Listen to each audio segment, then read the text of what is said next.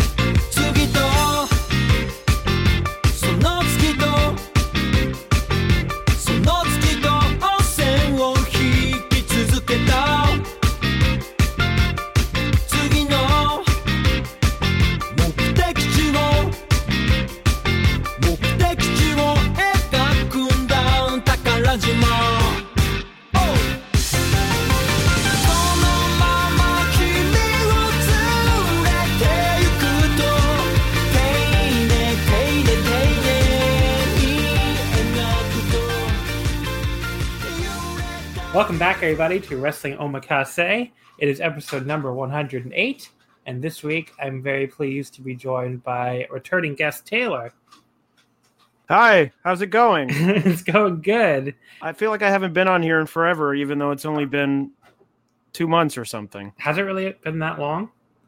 Didn't the last one we do was the traveling in Japan one? So it was like that was right after we got back. Yeah. So, but here we are again. I'm back. Yeah. Just when you thought you were out. Back in. I don't even think that's how that quote goes. But we're here this week to talk about a lot of promotions in Japan, none of them being New Japan, which is a fun change of pace because I feel like we've talked about New Japan like 5 weeks in a row, mostly because, it's G1 time and it was a really good G1, so we covered all that. But this week we finally have a different batch of promotions here. We're going to talk about Dragon Gate for this might be the first time I've ever talked about Dragon Gate on this show. If not, it's been a long fucking time. Because, when I first started hosting this, I was still hosting Open the Voice Gate, of course, which is still a podcast on this network. Mike does a great job with it, but I haven't been co-host on it. So we never talked about Dragon Gate on Omakase early on because, he was on Open the Voice Gate.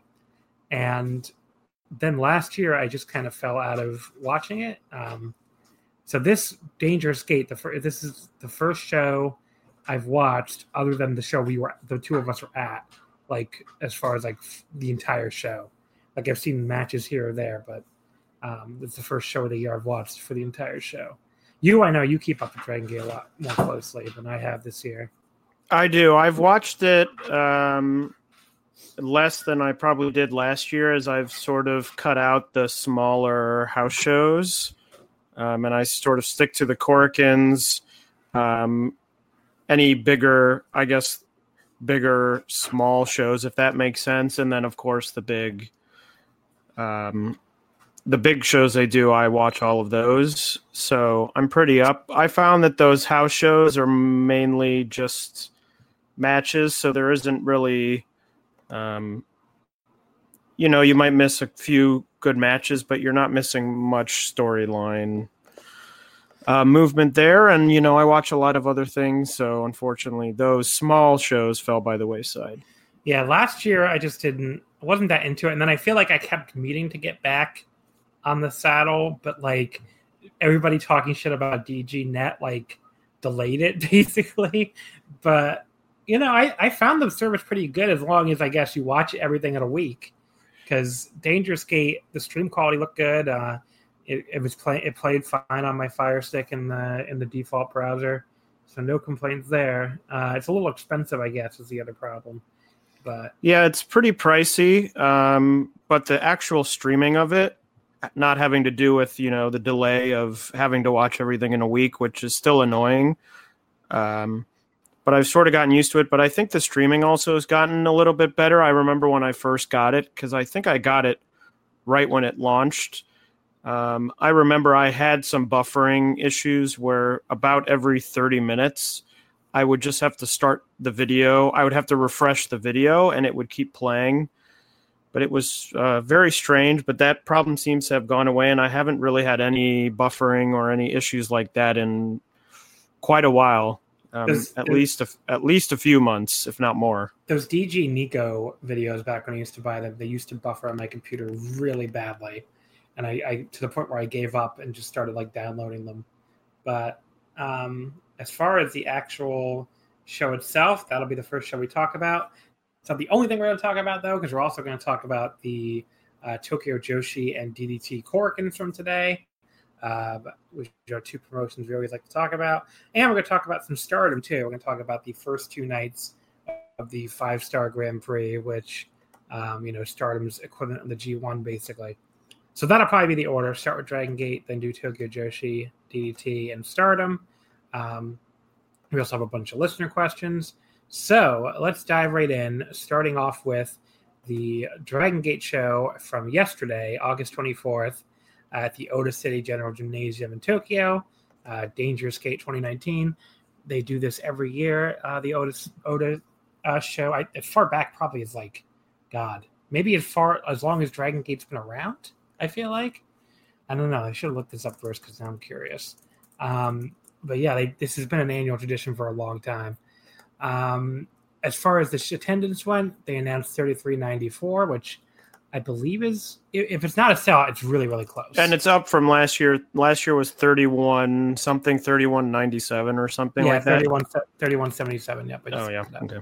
Okay. So they did, to answer my own question, looking at Cage Match, it looks like the first Ota Awards show was Glorious Gate 2006, which was the show where Susumu beat Ryu Saito for the Dreamgate title. And then there was, it looks like it started as an annual thing in 2014, unless it's one of these things where Cage Match just isn't picking up the 2013 version, which is possible. But yeah, so that's it's been around a while.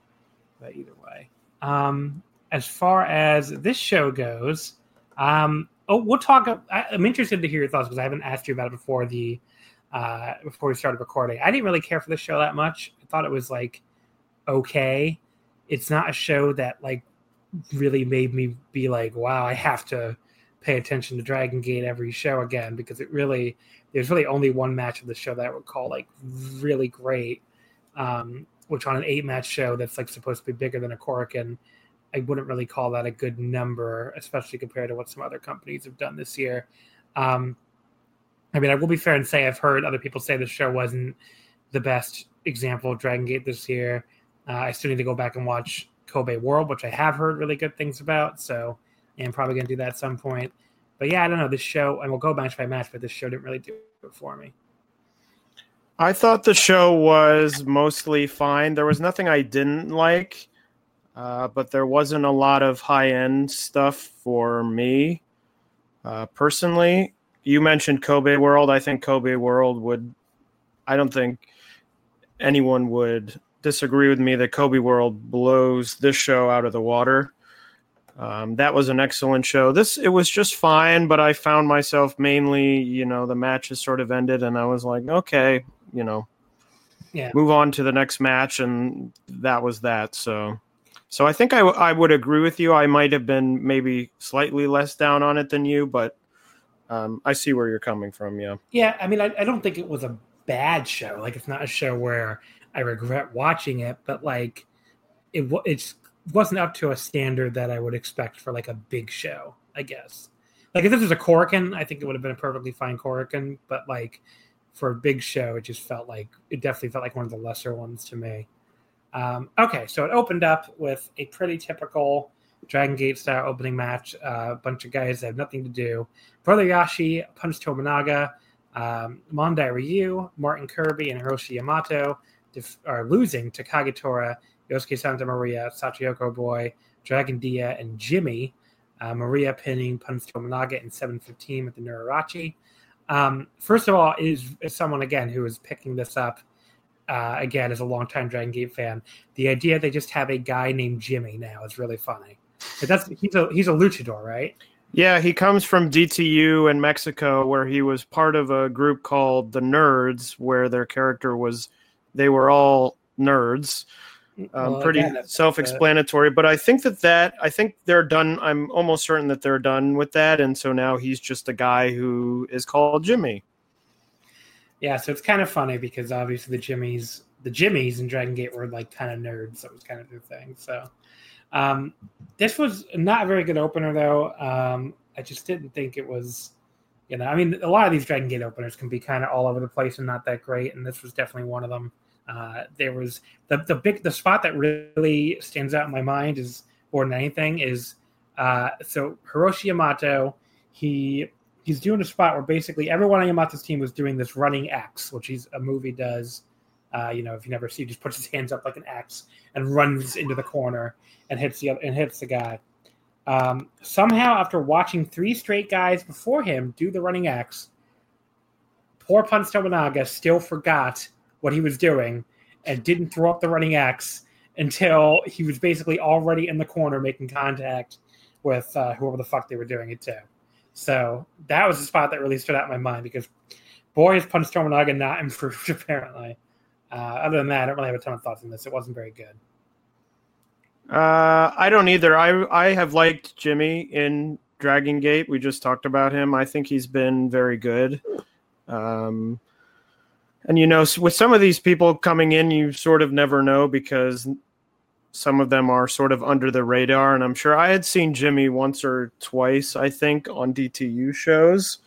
But I didn't really know that much about him. But I think he was good at that show at the Corkin we went to, John. I thought he was good. But other than that, I don't really have very many. That's about my only thought about the match. Match number 2 was Ryu Saito, Super Shiza, Kness, and Kenichiro Arai defeating the red team of Diamante, Yasushi Kanda, Takashi Yoshida, and Kazuya Sakamoto. It was a disqualification because Yoshida removed Shida's mask. This I liked a lot more than the opener. The red team, I always like scumbag heels in Dragon Gate. Kazuya Sakamoto was like born to be a scummy Dragon Gate heel. I mean, like this man finally found his calling in life, basically, when he joined Red. But yeah, I thought he was great here. Yoshida, the former Cyber Kong, was great. And he had already started like loosening Shiza's mask. So the finish was basically he pulls off Shiza's mask when Shiza has one of them, I don't even know who, set up for the for the Yoshitonic that he does, that flipping pile driver. So he has his legs wrapped around this guy and he's like facing away from him. And Kong just like grabs the mask out of midair, pulls the mask right off, and then spits mist right in his face, and that's the DQ. I thought that was just an awesome finish. I mean, it's a DQ finish, but it was a really, really creative DQ finish. But yeah, I like this a lot for a 7-minute match. I like that mask being pulled off ended in a DQ because I feel like nowadays a lot of times masks come off in matches and it just happens the ref isn't looking and the person lays there and they get the mask and they put it back on and the match continues. So I was sort of happy to see, it's the way the match is supposed to end when a match gets pulled off, but I feel like it so rarely happens nowadays. Are you sure that it was for that and not for the mist stuff? Well, I guess you're right. It could be for either one, but I feel like the mist comes in all the time and they're like, "Oh, you missed," It seems something, even if the ref doesn't see the mist, they might look at someone's face and go, "Wait a minute. What is this on your face?" and try and get, Now we're getting into the weeds here on this, but I've really liked, I know it's been a little while, having Shisa back and Kenichiro. I've liked that they come back. It gives a little variety to the bottom of the card. And I feel like it's what Dragon Gate was going for last year when they decided they needed people. Now they brought in Hiroshi Yamato and Kai, who have been fine, but I felt like when they first came in, they were strange fits for the company. And, Yamato still sort of is. Yeah, But Yamato fits in way better in DDT. Yes. Yeah. Like Kai has learned to fit in, but those first few months, I remember it was very iffy for both of them, where it looked like they maybe would be better if they left. But I just feel like these are two guys who can come in. They haven't appeared, frequently or at all for the last while. And they come in and they're very talented and they're able to, make fun matches. So I was happy to see both of them. After that, we had the Open the Triangle Gate Championship match with the Strong Machine Gundam, I think, the Strong Machine J, Strong Machine F, and Strong Machine G, defeating Yuki Yoshioka, Hyo Watanabe, and Kota Minoura. That is, of course, the Mochizuki Dojo trio. Strong Machine J tapped out Watanabe with the Maijin Fusha Gatame. This was the first defense for the Strong Machines. This was one of the matches on the card that I thought suffered from having a weird crowd.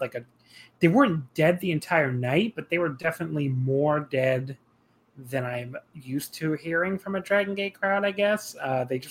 They would go long stretches without making a lot of noise, and especially early in this match, they were pretty dead. So that definitely, made this match come off a little more boring than it might have otherwise. They did win them over by the end and got them back into it, so you have to give them credit for that. But I don't know, I'm not really that into this Machine Army thing. I think part of the problem is the crowd doesn't seem to. I noticed this at Korakuen too, where the Machine Army works very heelish, but the crowd doesn't really boo them because they know that two of them are Don Fuji and Gamma, so they don't. Sorry if I just did the Voice of Wrestling tradition of unmasking people, but anyway, they know that people, they know that these are two people they love, so even though they work like heels, they don't boo them at all. So it just kind of creates a weird vibe, and I don't know. I just don't really. I'm not that into it. I know some people love the Strong Machine Army, but it's just not really a thing that I'm super into when I watch Dragon Gate. I don't know. What do you think of this? It seems clear to me that the audience is not really into them either, because you talked about the dead crowd. There was also a dead crowd at Kobe World when the Strong Machine Army won the titles. Something I noticed is they won the titles and then there was absolute silence as Wakamatsu did his bullhorn siren. And I just think that it's not connected. I mean, it hasn't connected with me, so I totally understand. It just is. It's a strange. They work a style that I'm not really all that interested in. As you mentioned, I know that it's. I mean, Gamma, I could give or take, but Fuji, I like watching him wrestle, and for the past 4 or 5 months, however long they've been here, it's been him under a mask, and I really just haven't enjoyed the team. I understand that, Jay is very talented for a young rookie, although I don't know how long he was training before he debuted. But just the whole act I'm not very into. It seems discongruous with the Dragon Gate style in a way. That I think the crowd hasn't gotten into and I haven't gotten into. So I see where you're coming from, although I thought that this actually, especially near the end, when the crowd got back into it, was one of the better outings for the Strong Machines. But I totally see where you're coming from, and I, frankly, am not all that interested in the Strong Machines, and if they disappeared tomorrow and Gamma and Fuji came back, I would consider that an improvement. The weird thing to me is, obviously everybody knows who Gamma and Fuji are, but they don't even work. You'd think the joke would be they work like Gamma and Fuji and do their spots or something, but they don't really do that. They just work like generic heels. Because I think that either they think this or they've been told that. I think they're trying to get this guy, Strong Machine J, over, obviously. So I think they've probably been told, don't work a joking style because we want this guy to get over and work these sort of high-end, serious matches, which is clearly not connecting with the crowd. And I noticed this time it looks like Strong Machine J's mask is a slightly different color than Strong Machine F and Strong Machine G, which is the first time I've seen that, or the first time I've noticed it maybe. It felt like he had a purple mask and F and G had the blue, the normal blue. So I don't know if they're looking to maybe differentiate them or something's going to change, but I just thought that was interesting. But yeah, I totally see what you mean. You would think that they would have some indication that it is Fuji, who's now hasn't wrestled as himself in many, many months. Yeah. But yeah, so I didn't really care for this. Match number 4, Masaki Mochizuki and Keisuke Okuda defeating Naruki Doi and Kaito Ishida. Okuda submitting Ishida with the triangle choke in 10:36. This was a big improvement. This was the first thing on the show that I thought was really quite good. Weirdly, I thought it was going along really well for a while, especially all the kick exchanges and everything. But I thought it lost momentum towards the end, which you don't really see that every day. Especially these days, a match instead of peaking at the end just feels like it kind of peters out. So by the time it was over, I only got about 3.5 stars on it, but it was still the best thing on the show so far by far at this point. And it's funny because I was thinking, I just talked about how the Strong Machines feel so different stylistically than the rest of Dragon Gate, and therefore I don't like them. Because Okuda does feel different stylistically than a lot of other people in Dragon Gate, and I do like him. I think he's been really good. The match with Mochizuki he had was very good. Although it feels like at this point he's in a holding pattern. And this sort of feels like a holding pattern match where he's got a next step that they aren't ready to move him to yet. So he's sort of living in this Mochizuki dojo phase of his life. So I'm more interested to see where he moves to next, if it's in a unit with Ben-K and other people, or if there's something else that happens in Mochizuki Dojo. But I would agree with you. I'd probably go around 3.5. Thought it was good, but it was sort of good at the limit of where it is on the card, which is sort of near the middle, closer to the beginning. So yeah, 3.5. Couldn't you see him turning heel and joining Red too? I mean, he always has that vibe to me. I could. I guess I hadn't thought about that. I guess I could. I'm just wondering. It seems like the momentum has been towards Ben-K getting his own unit. Mm. And because they're actual real life friends, that's sort of been where I've thought it's going. And I think he has sort of the crowd interested in him, where I think he'd be a valuable asset, but he isn't using a big name. He isn't taking some big name from somewhere else and putting it in there. But I could see him turning heel and going to Red, but I guess I wonder if someone would then move out of Red, and I don't know who that would be. Yeah, good point, I guess.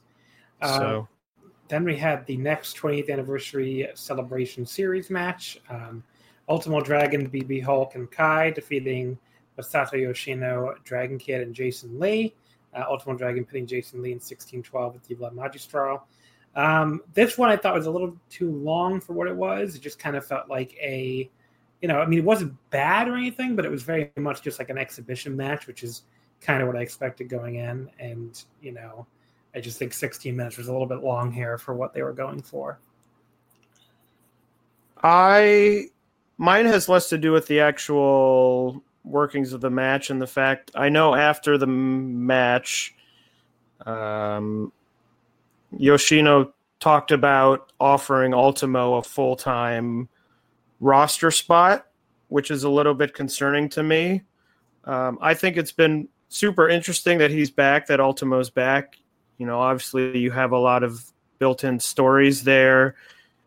We were at that Korakuen. It was quite shocking. It was certainly very interesting. And they've had a few matches where they've managed to sort of hide him well or well enough that they can get through it and the match is pretty good, and hide his decreasing skill level. But I do worry about making him a regular roster member because, as we've seen, he's already picked up, I believe, 2 victories. And I just worry about him coming in and A, not being very good, and B, picking up these victories over someone like, I'm a big Jason Lee fan, and I get that it's Ultimo Dragon, you're getting pinned by Ultimo Dragon, but I just don't want Ultimo Dragon going all over this roster pinning everyone because they, want to make him look good, or they don't want to upset him, or they don't want to have any issues, or XYZ, whatever it is. I just don't know that outside of a sort of interesting, hey, look at this, if he's really any use to this roster. Yeah, I don't know if I'm really that into it either. We're going to find out on September 11th, apparently, on the Korakuen, but I assume they wouldn't have invited him unless it's going to happen. So, after that, we have match number 6, Susumu Yokosuka defeating Shun Skywalker in 1303 with the Mugen. Do you have any idea why this wasn't a Brave Gate title match since Susumu was champion? I really couldn't figure out a good answer to that. No, I would have to go back and look and see if there was something about it.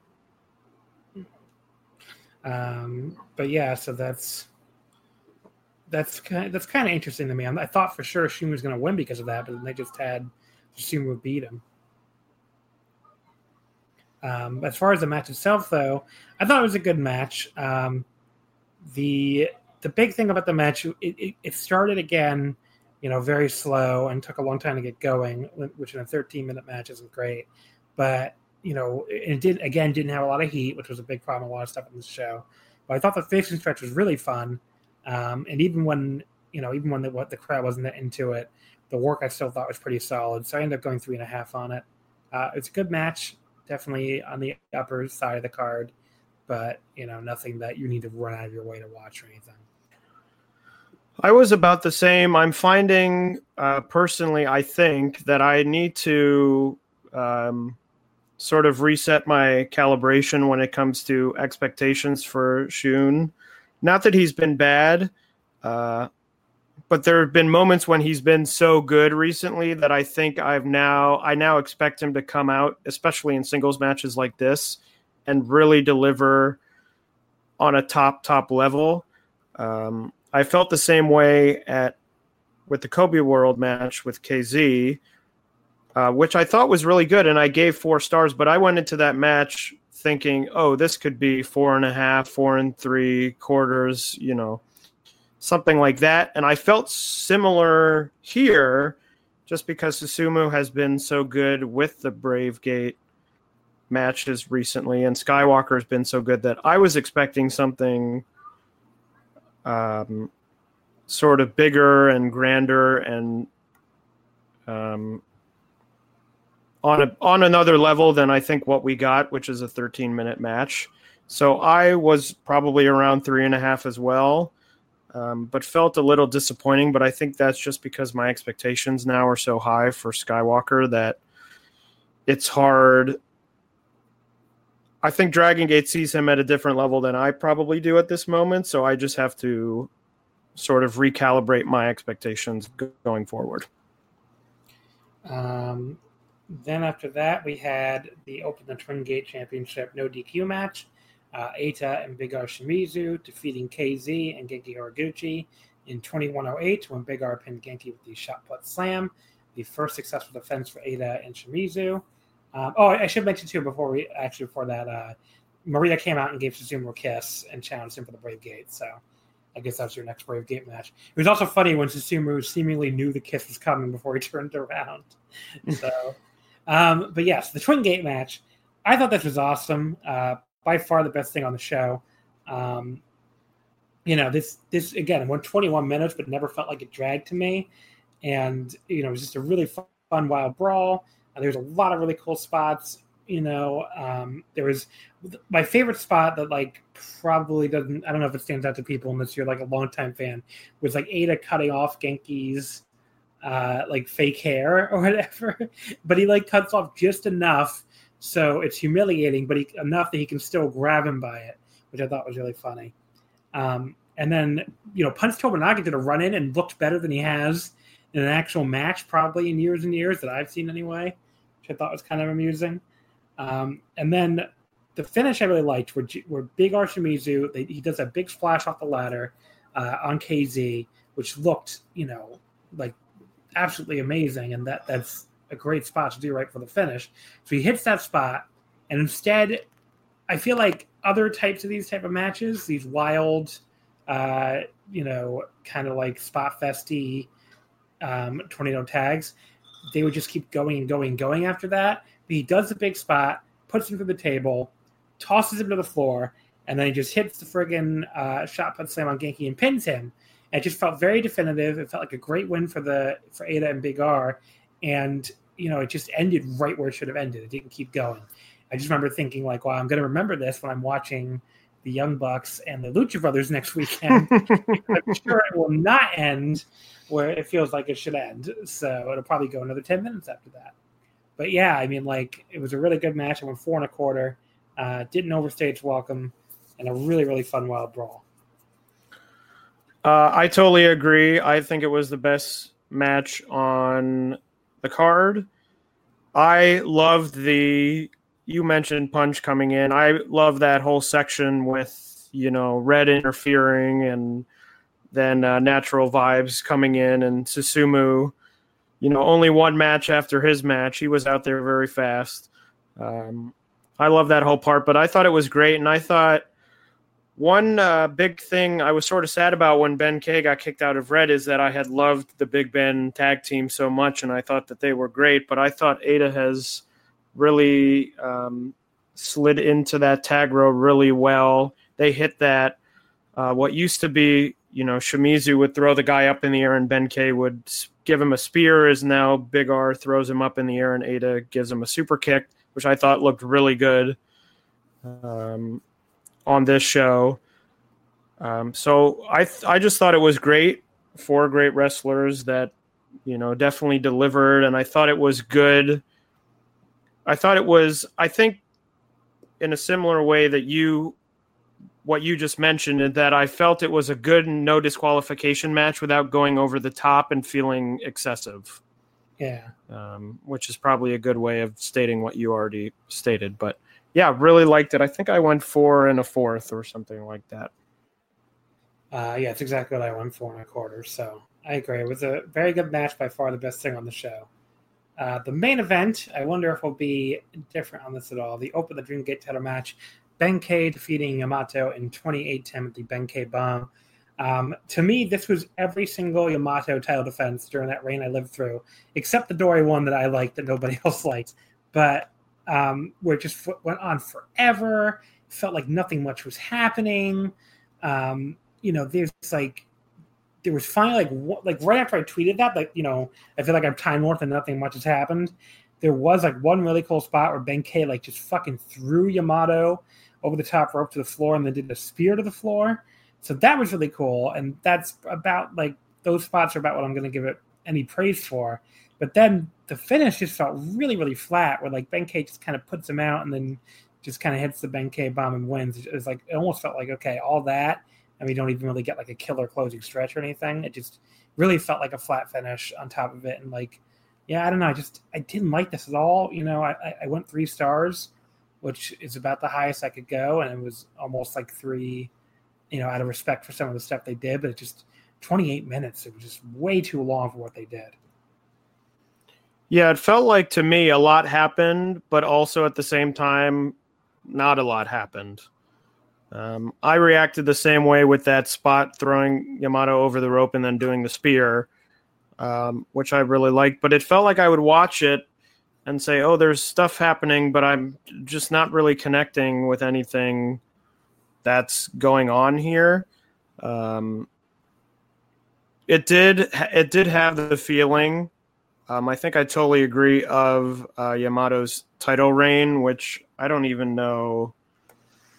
I would have to go back and see what I thought of those, but I just remember not really liking any of those matches. So it felt very much like that, where it sort of feels overly long and very slow to get started.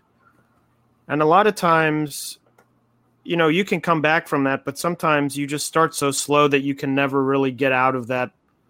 You can never really get away from the slowness as much as you try and, pick it up later in the match, which I think might be what happened here with the flat end, which I also agree was sort of flat and out of nowhere. But yeah, it's surprising that I thought it wasn't very good, but also it's sort of what I expected. When they announced Yamato as challenging, I thought, oh, this probably won't be very good. It wasn't bad, but it certainly was not a match I really enjoyed. Which is a bit of a bummer because you'd like to see Ben K have a string of really great matches to really give him a boost with the title. Yeah. So overall, like I said, just not a great show at all. The only thing I would really say you have to watch is that Twin Gate match. I would very much recommend that. It was a really fun 21-minute brawl style match. And there's a couple of matches that are pretty good. The Mochizuki tag, Susumu and Shun Skywalker, but I wouldn't call them must watches by any stretch either. So, not that great of a big show. Some stuff coming up. For Dragon Gate on September 1st in Sendai. There's an interesting match with Ultimo Dragon, the Great Sasuke, Jinsei Shinzaki, and Dragon Kid facing Yamato, BB Hulk, Kai, and Kagetora. Interesting to have Sasuke and Jinsei back in Dragon Gate. And then September 11th in Korakuen, another big Ultimo match. Ultimo Dragon, Dragon Kid, and Darkness Dragon, which was Kness's original gimmick before he lost a mask versus mask match to Dragon Kid all the way back in 2002. They take on Masato Yoshino, Naruki Doi, and Yamato. So that should be a fun little 6-man tag. And also announced for that September 11th Korakuen is Susumu Yokosuka against Yosuke Santa Maria. So that's for the Brave Gate title. So that should be, I'll definitely check out that Korakuen. Those two matches that interest me. But we'll see where we go from there. That brings us then to the next show we're going to talk about, which was Tokyo Joshi Pro's brand new Wrestling 2019, Stronger Than Anyone, from Korakuen Hall in front of 905 fans, which is not the biggest crowd they've drawn, honestly, at Korakuen, but, it is what it is, I guess. This show I thought was really, really fun. Pretty much, I don't know if it's possible for a Tokyo Joshi Pro Korakuen to be bad. I can't remember ever not liking one. And they're all pretty much like this, where nothing on the card is going to super blow you away, but everything is fun and everything is enjoyable. So, this is yet another one where I enjoyed the entire show. Yeah, I liked it too. I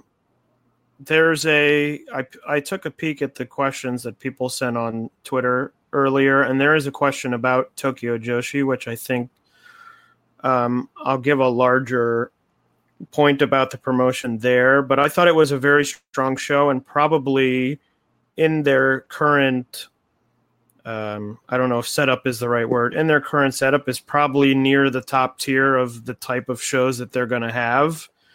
Because I thought it had quite a few strong matches. And I would agree with you. I think their Korakuens are pretty uniformly strong. So I thought it was a good show. It opened up with Yuki Aino defeating Hikari Noah with the Venus DDT in 9:42. This was a really good opener. This was, and I went 3 3/4 on it. I thought they both just looked really good here. They're both not exactly veterans by any stretch. I think they've both been at this for under 2 years. Yuki Aino's been around the promotion longer because at one point she was a ring announcer, but Hikari Noah from the Up Girls has actually been wrestling longer than her. This was two people who are not veterans by any stretch, but they put on a really solid opening match here. Really good. I think you liked it more than I did. I thought it was fine. I thought it was a perfectly serviceable opening match. I really thought when Yuki had I think it was the crab on, or what was it? She had that submission on, and now I can't even remember what it was, and it looked really painful. And I only wish that was had been crab. Was it a crab? Or was it Dragon Sleep? It was something where like Hikari Noa's entire upper body was like being stretched backwards, and I assume it's because she can like she's just very flexible, but it looked really brutal. So it was like the same reason like when people used to put Jack Evans in holds, where he's very flexible back in the day in Ring of Honor, and like he would, because he's so flexible, he would make these holds look really brutal when they probably weren't actually that painful for him. But here, right. Same thing here. I assume it wasn't nearly as painful as it looked because she's just very flexible, but like it looked really painful. I think it might have been a Dragon Sleeper or something like that. But whatever. Something like that. But it looked really good, and I thought that should have been the finish, especially considering I think the match ended like 2 minutes later. Yeah. I just thought it looked really good, and it, I think it would have really worked as the finish. After that, we had a tag match featuring 4 of the newer rookies with Himawari Unagi and Palm Harajuku defeating Yumi and Mahiro Kiryu when Unagi submitted Kiryu with the Big Fuin hold in 8:43. This was good. They're still all very green. So there was like one really badly mistimed spot where Yumi was going for, I think, a kick, right? Or something. And like, just completely fucked it up, and they just completely messed up. But she's like fucking 14 years old, isn't she? I mean, it's gonna happen. So you can't really get on them for that. But yeah, I like all 4 of them though, as far as like the rookies go. I think Mahiro is actually my favorite, just as far as like, she has like a very like spunky air to her, which I like, and she probably looks the smoothest in there as far as like, the newer people. But I know she also kind of goes under the radar, I think, because, the other ones all kind of have very much like a, Palm Harajuku is very beloved already. I think like she's very memeable. Unagi has like large breasts, and that's her whole thing.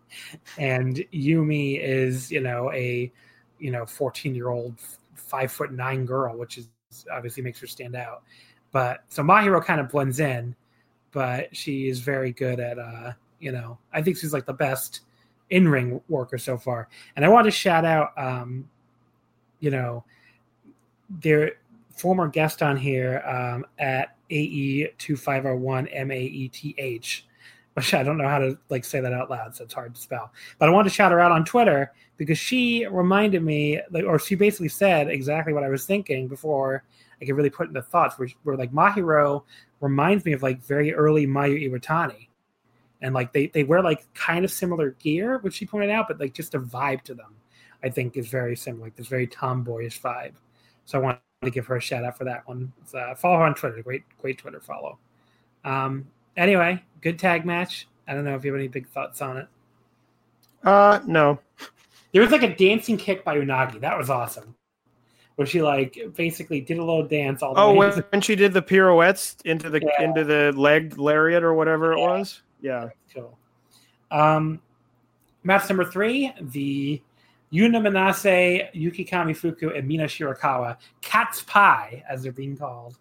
They defeated Rika Tatsumi, Nodoka Tenma, and Raku. Manase pinned Raku with the Suzuki Dynamic in 11-12. First of all, have to give a shout out to Mina Shirakawa for wrapping them down to the ring, which they had been teasing they were going to do that on Twitter, and then actually like went through with it. So it was very, very interesting. As far as the match itself, just another fun little undercard tag. But Cat's Pie, they have a very like a fun dynamic together, especially if you follow any of them on Twitter. They really go into it a lot more on Twitter than on, I feel like, even on the shows. But they're a fun crew. I enjoy the Cat's Pie. You have any thoughts on this one? I guess, what do you think is going on? This is unrelated to what you just talked about, but what do you think is going on with Tenma? Because it feels like she changed the gimmick, and then she got the title match, and since then she really hasn't done anything. Yeah, I just feel like she had her, that was her run, and now she's kind of like just an undercard act, probably. All right. That's pretty much it. All right, I'll accept that. Match number 4, Yuka Sakazaki and Su Yung ended in a double knockout in 13:40. This was fucking awesome. I had no idea what to expect from this. I'm not a big, American Indie watcher or 2019 Impact watcher, so I really had no frame of reference for Su Yung. I probably saw her once or twice, including in her last little Tokyo Joshi run, but I didn't know she was capable of having a match this good. Honestly, this was the best match of the show. And Yuka Sakazaki is awesome. I don't think that's really stunning news to anyone who follows Tokyo Joshi. But they just did they had a totally crazy brawl. At one point, Yuka put Su Yung on a table and slid this table with her on it, mind you, like it's a fucking bobsled. Slid it down the stairs of Korakuen Hall. One of the craziest spots I've ever seen.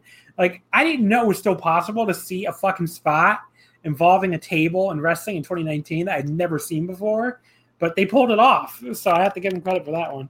And then Yuka puts her through the table with a magical girl splash off that, the entryway into Korakuen Hall, like you're coming up into the orange seats. And, the DDT English account, who I always give a shout out to when we do these episodes, he pointed this out. The fact that Yuka and Su were able to break that table, Yuka probably weighs 80 pounds. It was pretty crazy that she was even able to get enough force to break one of these Japanese tables. These are not these pre-cut American tables, they're pretty sturdy. I've seen full-grown men fail to break them. So they did a pretty great job there with Yuka, managing to get it to the table. And it looked awesome too. And then Su Yung did a spinning power slam on the apron. And then there was a bunch of comedy involving the fucking GM's smelly shoe and smelly sock, which is just this match was weird, where it go from it'd be very intense and all of a sudden it'd be foot comedy. But yeah, and then ended up ending with a double knockout because Su Yung has her, what is it? Is that also a sock? What the hell is that? It's a bloody sock, I believe. Okay. So she had her bloody sock and Yuka had her smelly sock, and they put each other out for the double knockout, which sounds ridiculous, and it was ridiculous, but it absolutely worked. So as a finish. So I have to give it 4 stars. It was fucking awesome. Cannot praise this enough.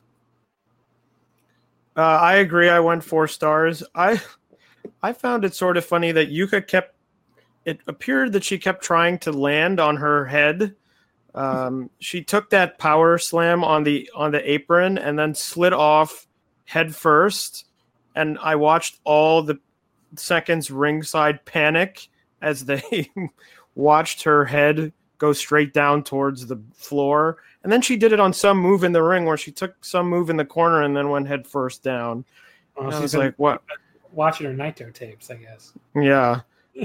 But I agree. It was really great. I think the best, I'm trying to think back of what I've seen, maybe the best Su Yung match I've ever seen. She has a very interesting, this sort of bloody undead, bride character, which is a great character, but often, her matches are more about story. And, in Impact, she was doing this, undead, whatever storyline. So sometimes it can be character over ring work, but I thought that this was really good, and I went 4 stars as well. Then we had Mizuki defeating Maki Ito with the Cutie Special. I almost called it the Cube Special. In 17 minutes. I couldn't believe this was 17 minutes when I saw it, and I mean that in a good way. It did not feel like anywhere near that long. But yeah, this was a really fun match. I like that they kind of told so early on, Maki Ito goes to do the fucking the who's accused in the world thing in the corner, and Mizuki just casually walks away.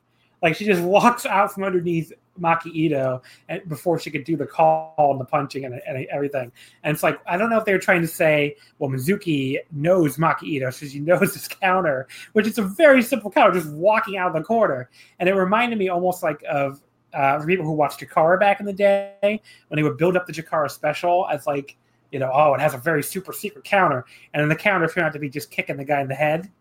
So I don't know. It just kind of reminded me of that.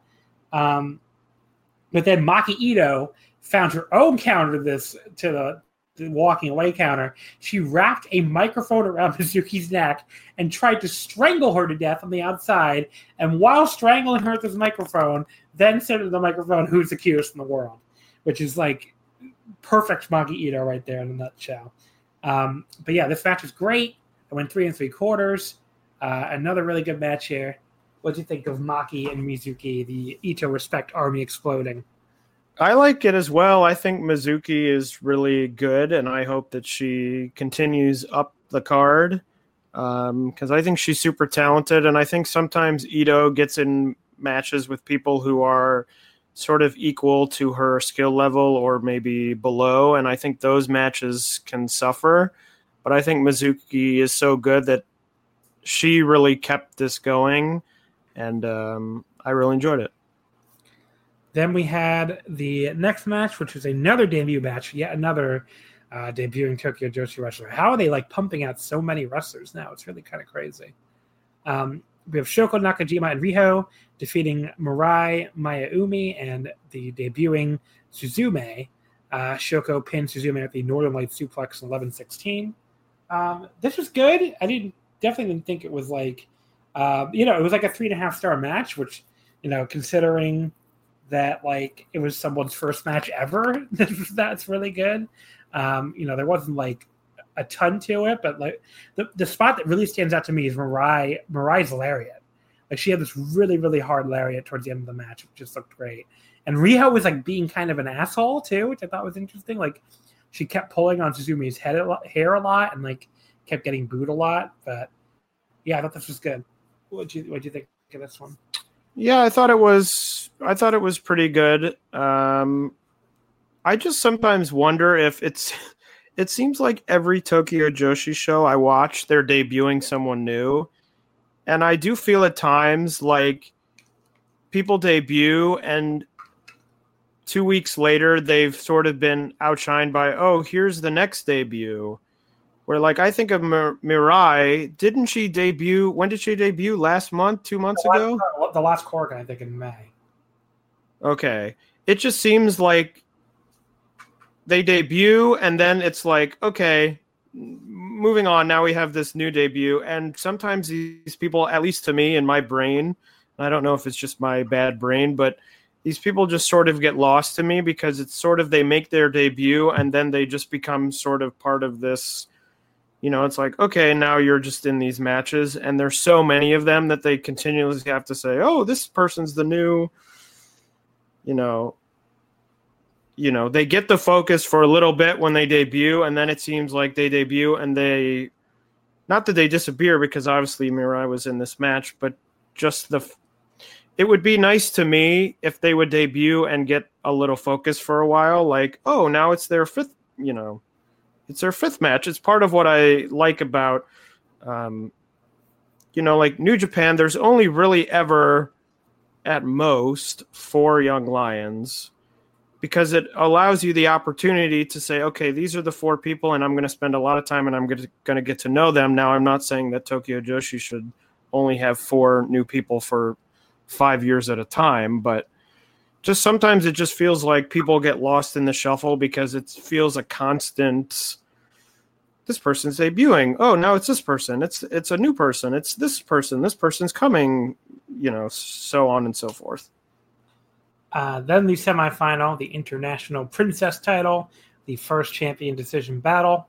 Natsumi Maki defeating Gisele Shaw with the German suplex in 14:25. That makes Natsumi Maki, of course, the first International Princess champion, the new secondary singles title in Tokyo Joshi. This was yet another good match. I went 3.5 on it. I didn't know anything about Miss Shaw before, so maybe you can fill us in on that a little bit, but I thought she looked pretty good here. There were definitely a few spots where you could tell they were a little, maybe not quite on the same page, but other than that, I thought it was a pretty good match. Unfortunately, I can't fill you in about Gisele Shaw. I think she wrestles mostly, Well, you pronounced the name correctly, which is better than I did. Oh, Gisele Shaw? I said Gisele, I think. Okay. Yeah, so I guess I do have one up on you, but I think she wrestles mostly in the UK, which is a scene I don't watch. So I don't really know much about her. I thought the match was pretty good, although Giselle Shaw, she seems to have this American thing where she obviously has some athletic ability. You know, she did the Spanish fly off the top rope. She had some other impressive things that she did, but there's a sort of inset awkwardness to the way that they wrestle, which I find with a lot of American, you know, not the top tier American female wrestlers, but sort of that middle tier where I don't even really know how to describe it. I don't know if I'm getting it across well, but it's almost like a hesitation, or you know, it just feels like they aren't going full out because they're worried that, you know, oh, they're going to be in the wrong place or they're not sure about something. I thought that she definitely showed potential, and I think being in Japan, of course, will always be helpful. But that was really my main takeaway from the match. Yeah, so looking at her cage match, she definitely wrestles mostly in the UK. So, I mean, she was wearing that Canadian outfit, and I guess she was a Lance Storm trainee, and she did wrestle Canada a lot, but now it's mostly the UK. Okay, so then we have the main event of the evening, the Princess Tag Team titles, Saki-sama and Misao defeating Miyu Yamashita and Miyu Watanabe. Misao pinned Watanabe with the Vanitas in 1725, the second defense for Neo Bishiki-gun. So this was like another one where I was like, again, I feel like a broken record. A good match, not like a blow away great match like they were having for a while with these tag titles with Mizuki and Yuka. I went 3.5 on it. I thought it was better than the match where Saki-sama and Misao won the titles, which we were at. That I found pretty disappointing. But this was pretty good. Definitely did drag a little bit at 1725, and there were like some exchanges, especially with Saki-sama and Miyu Yamashita, where like, I don't know, like they had like a long kick exchange, and it didn't really like hit the epic level I think it was going for. Partially because I think Saki-sama works best, you know, when she's basically not selling at all, which is what she does most of the time anyway. But she's very much like a monster heel kind of, and you know, where she just gets in there and just like, you know, totally shrugs off everybody's offense. But it's very difficult to shrug off Miyu Yamashita's offense, and you know, Miyu to a degree doesn't sell a lot either. So, you know, sometimes that can be really good to people who don't, you know, sell a ton meeting. But I just thought here it came off kind of awkward in their exchanges where like, you know, neither of them were really like doing anything particularly cool, but neither of them were really like selling for each other. And I kind of got why they never went to that match, you know, during Miyu's long. Did they? Maybe they did do that match. I don't know. Could have sworn they did, but now maybe did they? I'm thinking now I'm wrong. They actually did do it, but I'm going to look it up. But yeah, so like as far as that goes, though, I thought like the rest of the match, though, I mean, I just felt like I trashed it. But I thought a lot of the match was really good. And, you know, especially all the stuff with, you know, with Misao towards the end, you know, when you know, there was at one point where Misao threw a back elbow, also referred to frequently as the Judas effect. But because he's not Chris Jericho, did not put anyone down. And there was also, and then they did a 3D at one point, and hearing the announcer go like 3D, that was funny. But yeah, that was okay. So I'm looking through really quickly, which is why I sound distracted. Her second title reign, she never fought Saki-sama, according to Cage Match at least. Let's see, maybe she did in the first title reign. Let's see. I don't know, not the first title reign either. So there you go. I was right. They never did a Miyu Yamashita Saki-sama title match. But yeah, so that's I think this might have been why, because like when they met in the ring, it was like kind of awkward. It wasn't really like, you know, anything I would be clamoring to see a singles match of. But you know, I feel like I'm being too hard on it because I did really enjoy it by the end, and I went 3.5 stars on it. Yeah, I liked it a little bit better than you. I went 3 3/4. I thought it was a fun match. I thought it had a nice closing sequence. I do see what you are saying about Miyu and Saki-sama, because I also found those exchanges slightly not underwhelming, but a little bit odd. But I thought it was pretty fun, and I thought, when Masao and Saki-sama won the titles, I agree with you that the title change, which we were at live, was fairly disappointing to me because I was expecting, especially with the Magical Sugar Rabbits in the match, who had been having such a run of really strong tag title matches. I was a bit concerned that this Masao and Saki-sama tag title reign was probably not going to get anywhere near the caliber of those previous matches. But I thought that this was pretty good. I mean, it helps that they're across the ring from two of the better wrestlers in the entire promotion to get them through it. But I enjoyed it. I wasn't blown away. I only went 3 3/4, but I thought it was pretty good. But yeah, so that was overall yet another show where like pretty much everything was pretty good. There was one match that I would say, like, if you absolutely have to only pick one, definitely watch Su Yung and Yuka Sakazaki. But really, the entire show was really fun. So I don't know why you wouldn't just watch the whole thing. And then quickly, the next Tokyo Joshi show will be in Osaka, the Mountaintop 2019. I Will Not Lose to Anyone on September 1st. And that's like the same day as the big DDT Osaka Octopus show. And that has a big main event with Shoko Nakajima defending the Princess of Princess title against Mizuki, who, of course, won the Princess Cup this year. What do you think, Taylor? Any chance of a title change here? I guess there could be, only because I'm not really sure. Sometimes you go into title matches knowing what the direction is, but I haven't really understood since the title changed what exactly they're going for here, what exactly the end game is. So I think it's possible, but if I was choosing personally, I would probably say no. The other matches on the card feature Saki-sama, Misao, and Martha taking on Yuka Sakazaki, Rika Tatsumi, and Antonio Honda. That's the semi-main event. Also, Maki Ito versus Su Yung, where I imagine they will scream at each other an awful lot. Mirai, Mayumi, and Suzume face off, the two newest rookies. There's also Natsumi Maki, Hikari Noa, and Raku against Yuta Manase, Nodoka Tenma, and Yuki Aino. Miyu Yamashita and Miyu Watanabe against Gazelle Shaw. I almost said the wrong one again. And Yuki Kamifuku. No. Giselle Shaw. Giselle. Okay. Well, I was close. Gazelle is a type of animal. Himawari Unagi and Yumi against Palm Harajuku and Mahiro Kiryu is the opener. So there you go. Looks like a exciting little card there. Definitely one I'm planning to watch in a loaded wrestling weekend next week. That will bring us then to our next show, which is the DDT Summer Vacation Memories 2019, which took place later the same day today at Korakuen Hall.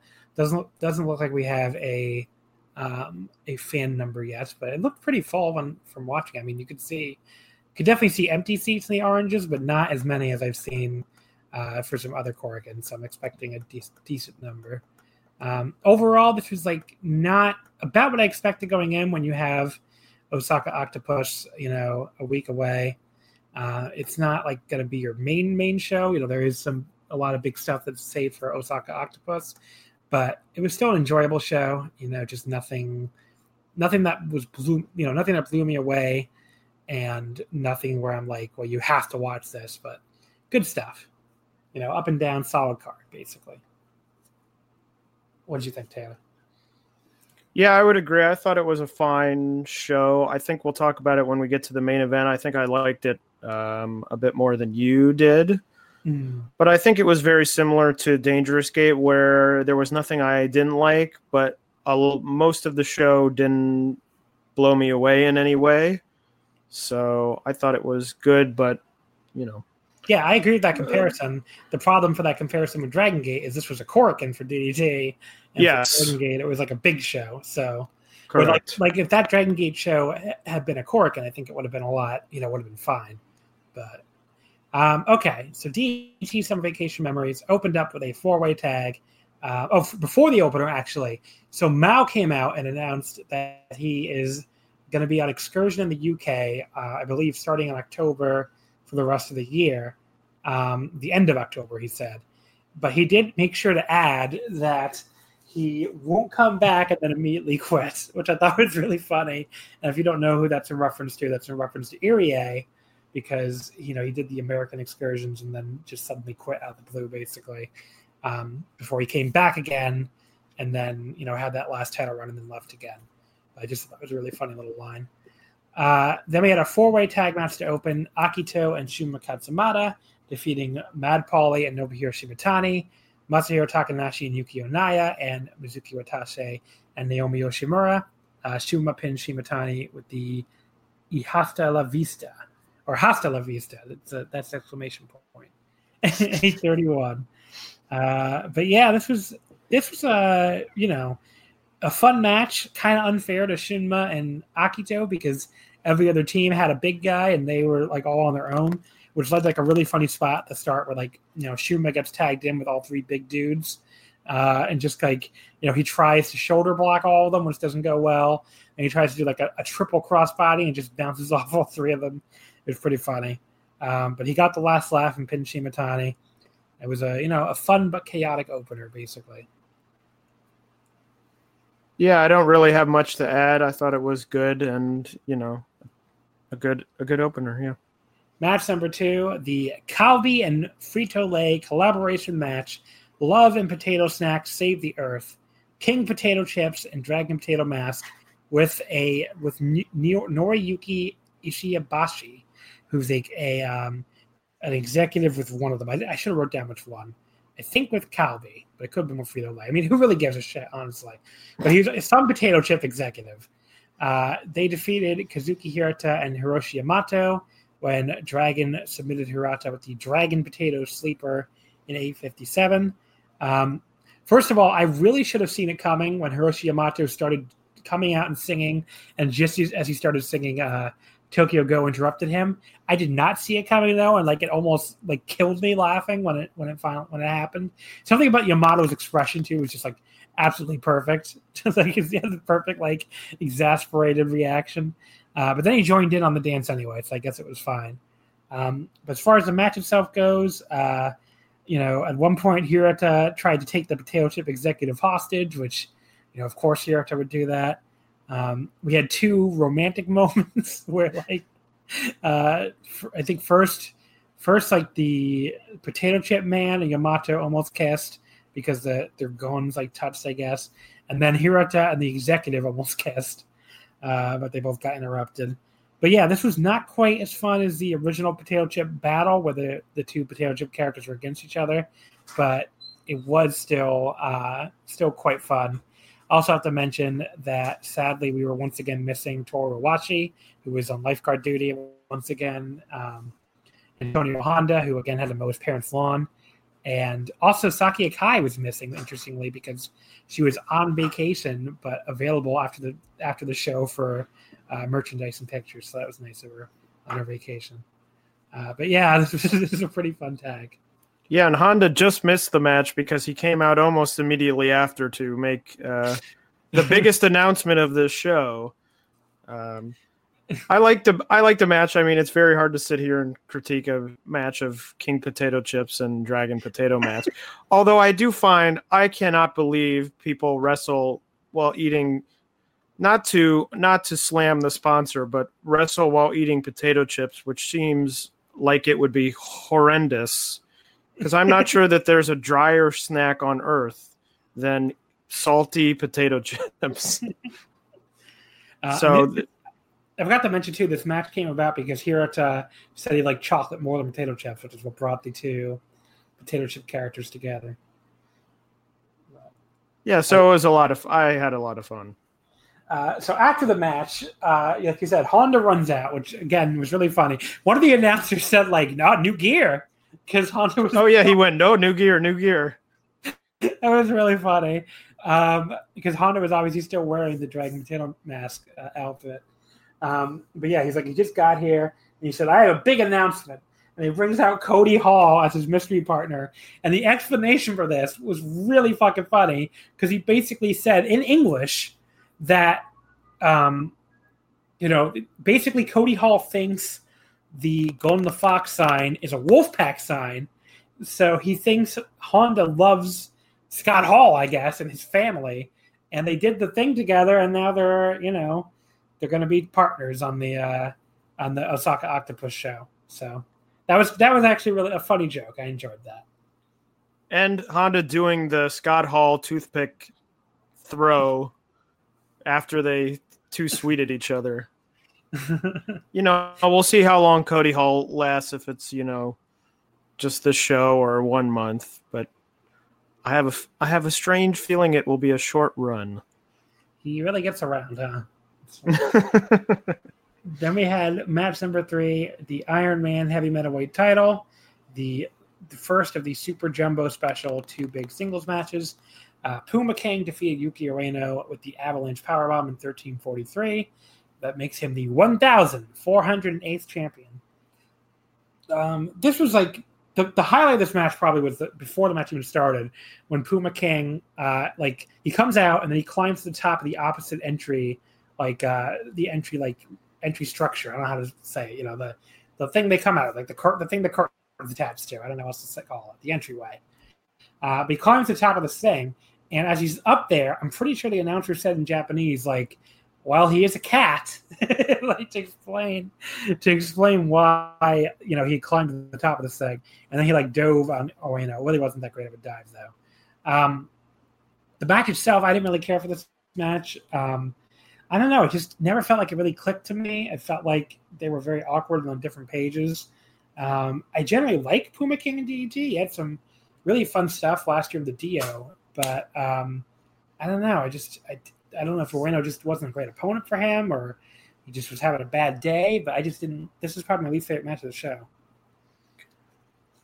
I mean, I know there's no way to really look this up at this point, but how many straight one-on-one singles matches with no shenanigans have there been for the Iron Man heavy metal title? There can't be that many, right?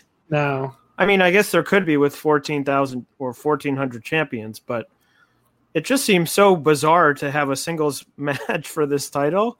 And I kept waiting for someone else to come out or something else to happen, which it never did. But I thought it was fine. I think I'm not as high on Puma King as you are. I've always found him fairly average, and I thought that this match was fairly average.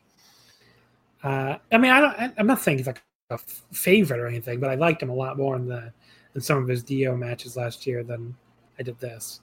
Match number 4, Asuka and Makoto defeating Saki and Su Yung by disqualification when Young attacked the referee at 8:38. So Saki is, if people who don't know what the hell this gimmick was, basically she was revealed as I'm going to read this a little bit. They found the Pro Wrestling Past, dug into Saki's past to learn more about her. This is via Dramatic DDT, by the way. They found out she was married at 32 years old to a Japanese soldier who died in the final day of World War II. She fled to the mountains in Kyoto and became secluded from society after her husband's death. Her time spent there seemed to have prevented her from aging. She might be a demon, but no one can confidently confirm it. I think we can confirm she's something all right after this match, because she stumbled out and did the fucking zombie shuffle or whatever so convincingly. I think it was the DT English guy, Mr. Haku, mentioned it looked like you're watching CGI. I mean, to me, it looked like there's a famous clip where these people are trying to present their new animation technology to Miyazaki, the famous anime director, and it's like this CGI computer generated zombies, and they're weird freaky animation, and you could tell Miyazaki is completely turned off by this, and he basically tells them he thinks it fucking sucks. He just flat out tells them, this makes me sad, basically, that this exists, and I think it's terrible.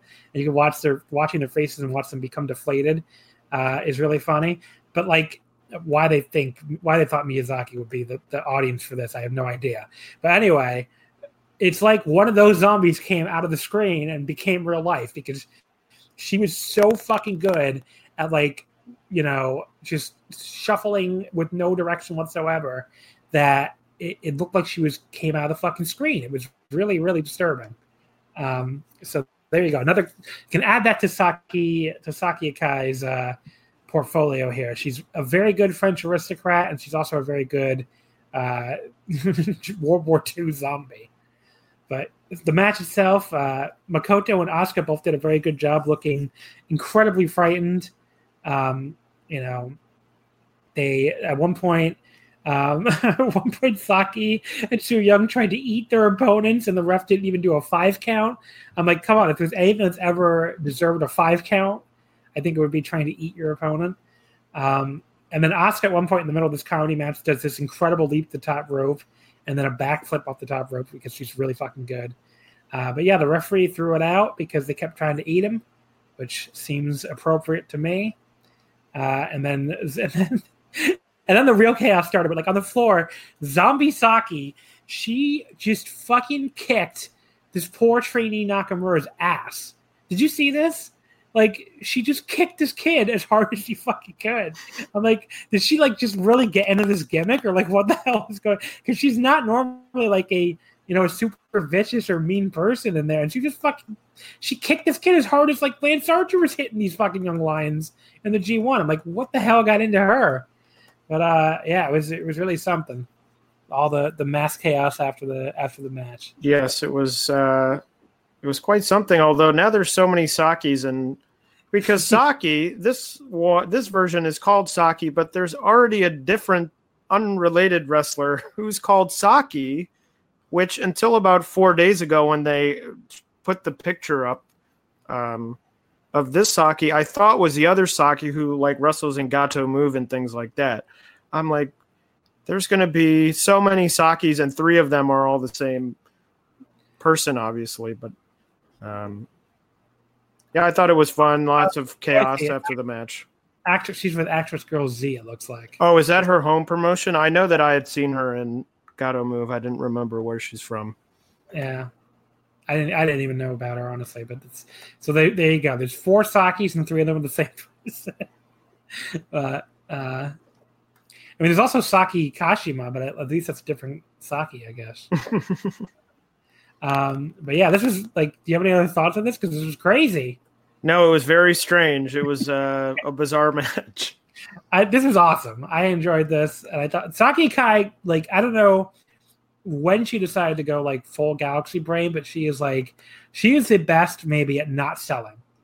Like between the Saki-sama gimmick and then this gimmick also, she is so good at completely ignoring her opponent's offense, which sounds like I'm giving her like a backhanded compliment or like insulting her, but like it is actually kind of hard to completely ignore offensive moves being done to you. Like that's not something you can just do easily. She just manages not to react to anything, especially here. Like she didn't, she basically like, didn't even act like she was on the same mortal plane as the other person.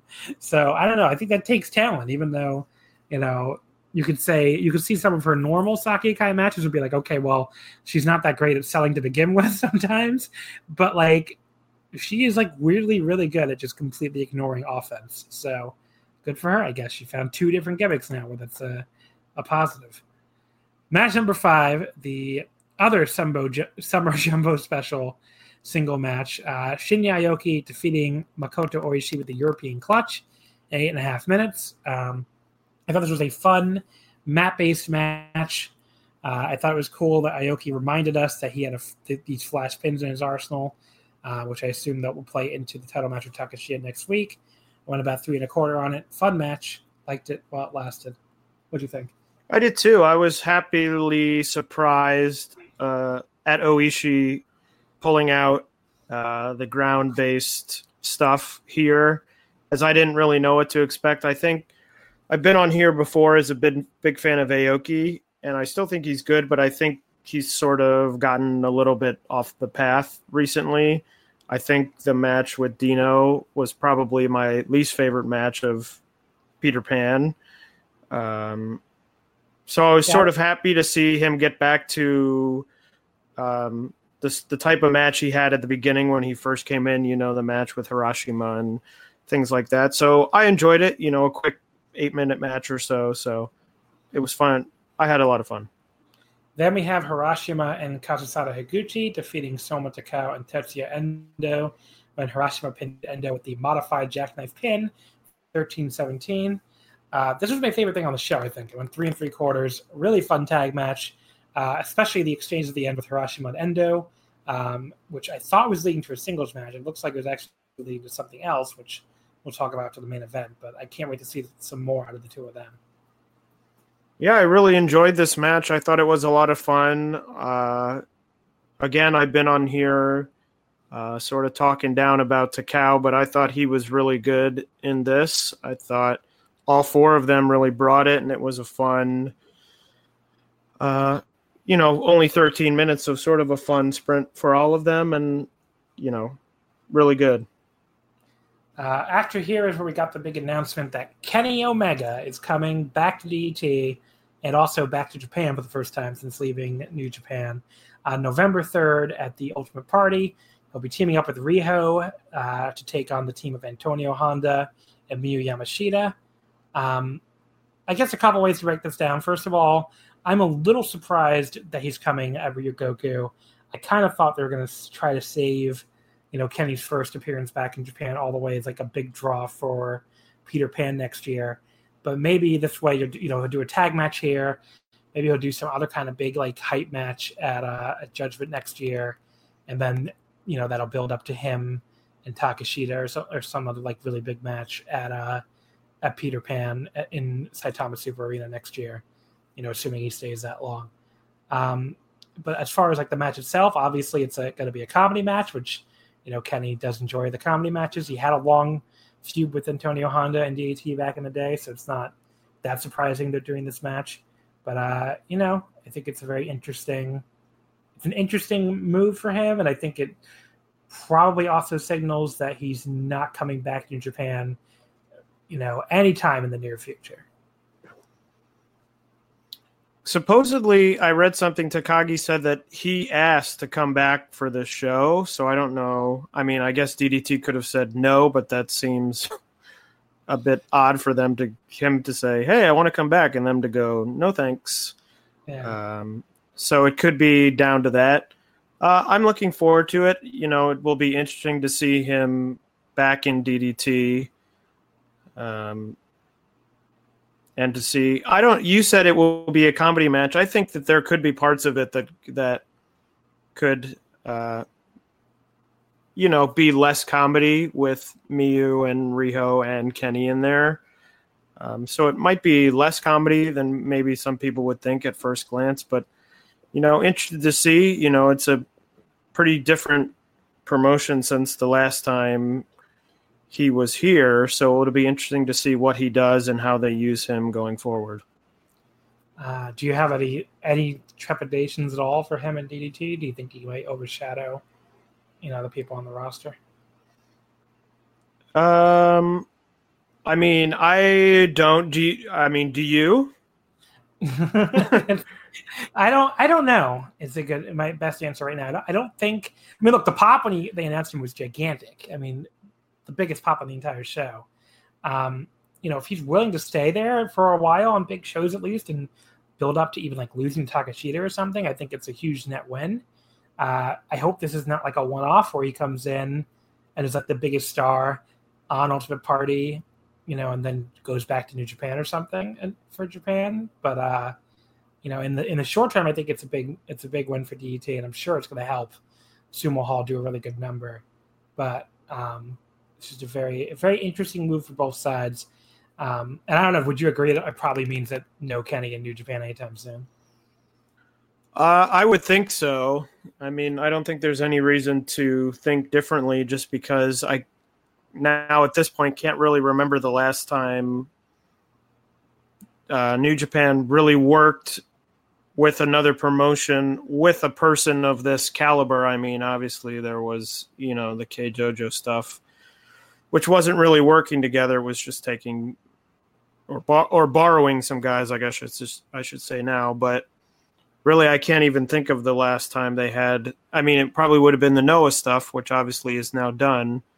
Yeah. In terms of using bigger names from other promotions. So I would think if he's going to do anything in Japan, it will be with DDT. And I guess to your point, I guess the only thing that I would consider a negative, I guess that would be one, is if he does one match with DDT and goes back to New Japan, which seems unlikely. But also if he were to come back and beat everyone and, I don't know, maybe even, I guess, get the title, but then have to spend a lot of time in AEW where the title's somewhere else. But I don't know if that's even on DDT's radar to happen. I think probably what happens is they build up to the Takeshita match and then Takeshita beats him. Yeah, because Kenny did beat him before he left, so maybe like Takeshita getting his one back. So I guess anything can go poorly in wrestling, as we found out throughout the years, but you hope for the best, especially with DDT, which has a pretty good track record of, if not making the best decision, I feel very rarely make completely wrong decisions. I mean, I guess Irie would be the last one that was sort of unwise, but I don't know if they could have seen that looking into the future, that would have gone so poorly. Yeah. And they got out of it pretty well. Yeah. I mean, a lot of other promotions, I think, would have been more stubborn about it than they were. The semi-main event, Konosuke Takeshita, Yukio Sakaguchi, Shinjiro Takagi, and Antonio Honda, defeating Danshoku Dino, Super Sasdango Machine, Mao, and Santino Morella. And Takeshita pinned Sasdango with the cradle in 12:25. There's a lot going on here. First of all, Santino came out to his WWE theme, which is really funny. DDT does not give a fuck about copyrights, as we've seen before recently with the Avengers theme, among other things. But yeah, so he was basically in the total comedy mode here, as you would expect. There was like a running joke where no one on Takeshita's team would tag him in for some reason. They kept tagging everybody but Takeshita. And then we had basically what happened here was like Honda and Santino got tagged in at the same time.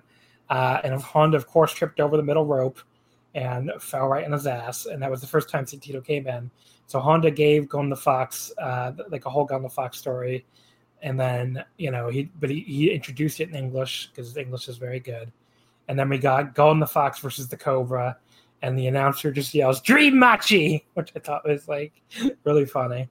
But then Takeshita finally tagged himself in during the Gon the Fox Rampage, which I thought was a good payoff to that little storyline there.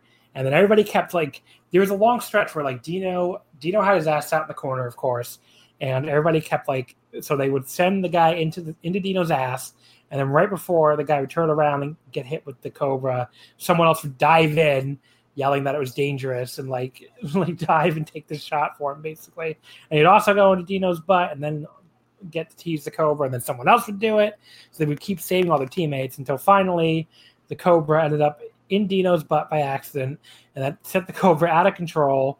And then people, I guess, because you restrain a snake by putting it in a bag, everybody started undressing to try to get this Cobra under control. Sasdago took his mask off and tried to put it on there, and everybody started taking their pants off and put it on the snake, and none of that worked. And it led to Sasdago taking the Cobra by accident from his own teammate and getting pinned by Takeshita. So not a match I'm going to forget anytime soon. It was really something. No, and Santino looks like, I guess I haven't seen him in a while or seen a picture of him. He looks like, I know he's going to be on Bloodsport coming up. He looks like a shooter now with all the tattoos. Did he have that many tattoos in WWE? I didn't think he did. I don't think so, no. And the beard, obviously. I didn't realize he's 47 years old or something like that. But yeah, I thought it was... He did the accent and everything, though, which is great. Yeah. I thought it was a fun match. It's fun. I know Santino, I think, was in Japan for some other reason and just asked if he could be on the show. So if this is... The World Junior Tournament. Yeah. World Judo. I think I said Judo. World Judo Tournament. So if this was a one-off, it was a fun way to use him, and I thought it was a fun... Well, it's not a one-off because we heard at the end of the match. Oh, did they announce something? I guess I missed that. So after the match, Antonio Honda basically said, I forget exactly what he said. He was like, "My Gon the Fox wants to challenge your Cobra, or wants to eat your Cobra. What do you think about that?" And Santino said, "My Cobra's way stronger." So Imanari made that match for the 30th of August at Shinkiba First Ring, which is like an extra a bonus beer garden show. So there you go. So he's here for one more week. Right. But yeah, I thought it was a fun match. And then after that, the main event for the DT Extreme title, Ikemen defeating Daisuke Sasaki when Jiro grabbed the title belt in 21:49, his first defense. I thought this was good, but I'm not generally a big fan of ladder matches. So I only gave it about 3.5 stars. I did really like the finish with Ikemen giving Sasaki that reverse pile driver, like on the table on top of 2 ladders. That was really nuts. And again, the match ended exactly where it should have. He just grabbed the belt after that, which I'm sure the next ladder match I watch is not going to end exactly where it should. But this was good. I just am not a huge ladder match fan, so it didn't blow me away. I saw some other people say it was a lot better, though, so I think you're one of them, so go ahead, Taylor. Was the table at the end supposed to break or not supposed to break? I don't know. It didn't break either way, so. It seemed like it was better that it wouldn't break, but you would think doing it on the table that the table would break, but then they would go straight down into the ladders, which seemed incredibly dangerous. But yes, I did like it a little bit more than you. I also am not a huge fan of ladder matches, but I thought it was really good. I gave it 4 stars. I obviously am a big fan of Jiro, and I thought that he really threw himself out there. I mean, a couple of those splashes he did on the ladders looked very painful. Just thought it was a fun match. I'm looking at the result right now, 21:43. It certainly didn't seem like nearly 22 minutes to me. It seemed like a pretty fast match. Didn't overstay its welcome. So I really liked it. So overall, good show. Not like exactly the best Korakuen I've ever seen, but I enjoyed it. Then after that, some upcoming DDT dates. As mentioned, August 30th is the Fighting Beer Garden 2019 Extra Edition from Shinkiba. The Shinkiba Beer Garden One Night Stand, as it's being called. So that's coming up on the 30th, which is next Friday, or this coming Friday. So there you go. It's going to have a blindfold 3-way match with Mad Pauly, Masahiro Takanashi, and Kazuki Hirata. There's going to be a ghost story match with Dino, Makoto Oishi, Hiroshi Yamato, and Yukio Naya. And then now we know we're going to have Santino Marella against Antonio Honda. And the main event will be Daisuke Sasaki and Soma Takao against Ikemen and Higuchi, which is a non-title match of the title match. It's going to happen 2 days later. Because 2 days later is Osaka Octopus from Ideon Arena number 2, which is a pretty interesting card. Some really cool stuff here. So the main event is Takeshita defending the openweight title against Shinya Aoki. The semi-main has Daisuke Sasaki and Soma Takao against Ikemen and Higuchi for the tag titles. Then we also have Shinshiro Takagi defending the over 40 title against Ken Oka, which might be my most anticipated match of the show. Then we have Shuji Ishikawa making an appearance here to team with Tetsuya Endo against Yuki Ueno and Naomi Oshimura. Then Shuku Dino and Maku Daroto against Akito and Shima Katsumata. The Osaka Octopus Cup Battle Royal, Masataka Nashi, Kazuki Hirata, Mad Pauly, Saki Akai, Asuka, Uni, and Puma King. Then Hiroshima and Mao against Jun Masuoka and Kohei Kinoshita. No idea who that is. Yukio Sakaguchi, Mizuki Watase, and Yukio Naya against Yasuo Rano, Antonio Honda, and Cody Hall, as we've now learned. It was X for a while. So pretty fun card there. I'm pretty excited. And what do you think of the Osaka Octopus card? Yeah, it should be fun, although next week is like, I'm now just trying to think about all these shows that are happening. I know. In that 4-day span. So, yeah, overwhelming. What are the other ones you're thinking of? I mean, obviously New Japan, AEW. Is there more? I mean, I'm sure there's other ones. I think there's something else. There's one of the show. So, but I can't think of it right now. But just, I mean, it's going to be a lot of wrestling, so it should be fun. The Osaka Octopus, by the way, those two guys I mentioned, I didn't know they were. They're Bizarre rookies. So there you go. Outed myself as not a big Bizarre viewer. But... Tisk. Well, you didn't correct me, buddy. Look, I'm going to let you fall on your own sword here, okay? Sure. But yeah, so that's DDT. Fun times as always. Looking forward to some more fun in the next week. Let's wrap it up here with Stardom. That'll be the last promotion we talk about. The 5-star Grand Prix got underway last weekend at Shinkiba, the first 2 nights. We saw night 3 happened earlier today, actually, but there's nothing out from it yet, as far as I know. At least last time I checked. I checked, there wasn't anything up. We're going to talk about the first 2 nights, which both took place at Shinkiba First Ring. Packed Shinkiba First Ring. I mean, 415 fans on the first night, and then 345 on night 2, which are like, among the higher attendances you'll see for that building. So the show opened up with, as far as I didn't watch the non-tournament matches. So the first tournament match was in the red block, Azumi defeating Natsu Sumari in 5:39. I guess not surprising is the wrong word, since Natsu is, very much a comedy character, but like a big win for Azumi, I think. It was sloppy but fun, which is basically the Natsu special. What'd you think of this one, Taylor? I thought it was good. It had high energy to start, which I thought was really great. I do have one sort of Stardom-related point, which isn't necessarily related to these matches, but I noticed that they premiered, I don't know if they did it recently, because I haven't seen all of July and the beginning of August stuff, but they debuted a new intro video for all of their videos. It's good because there's so much.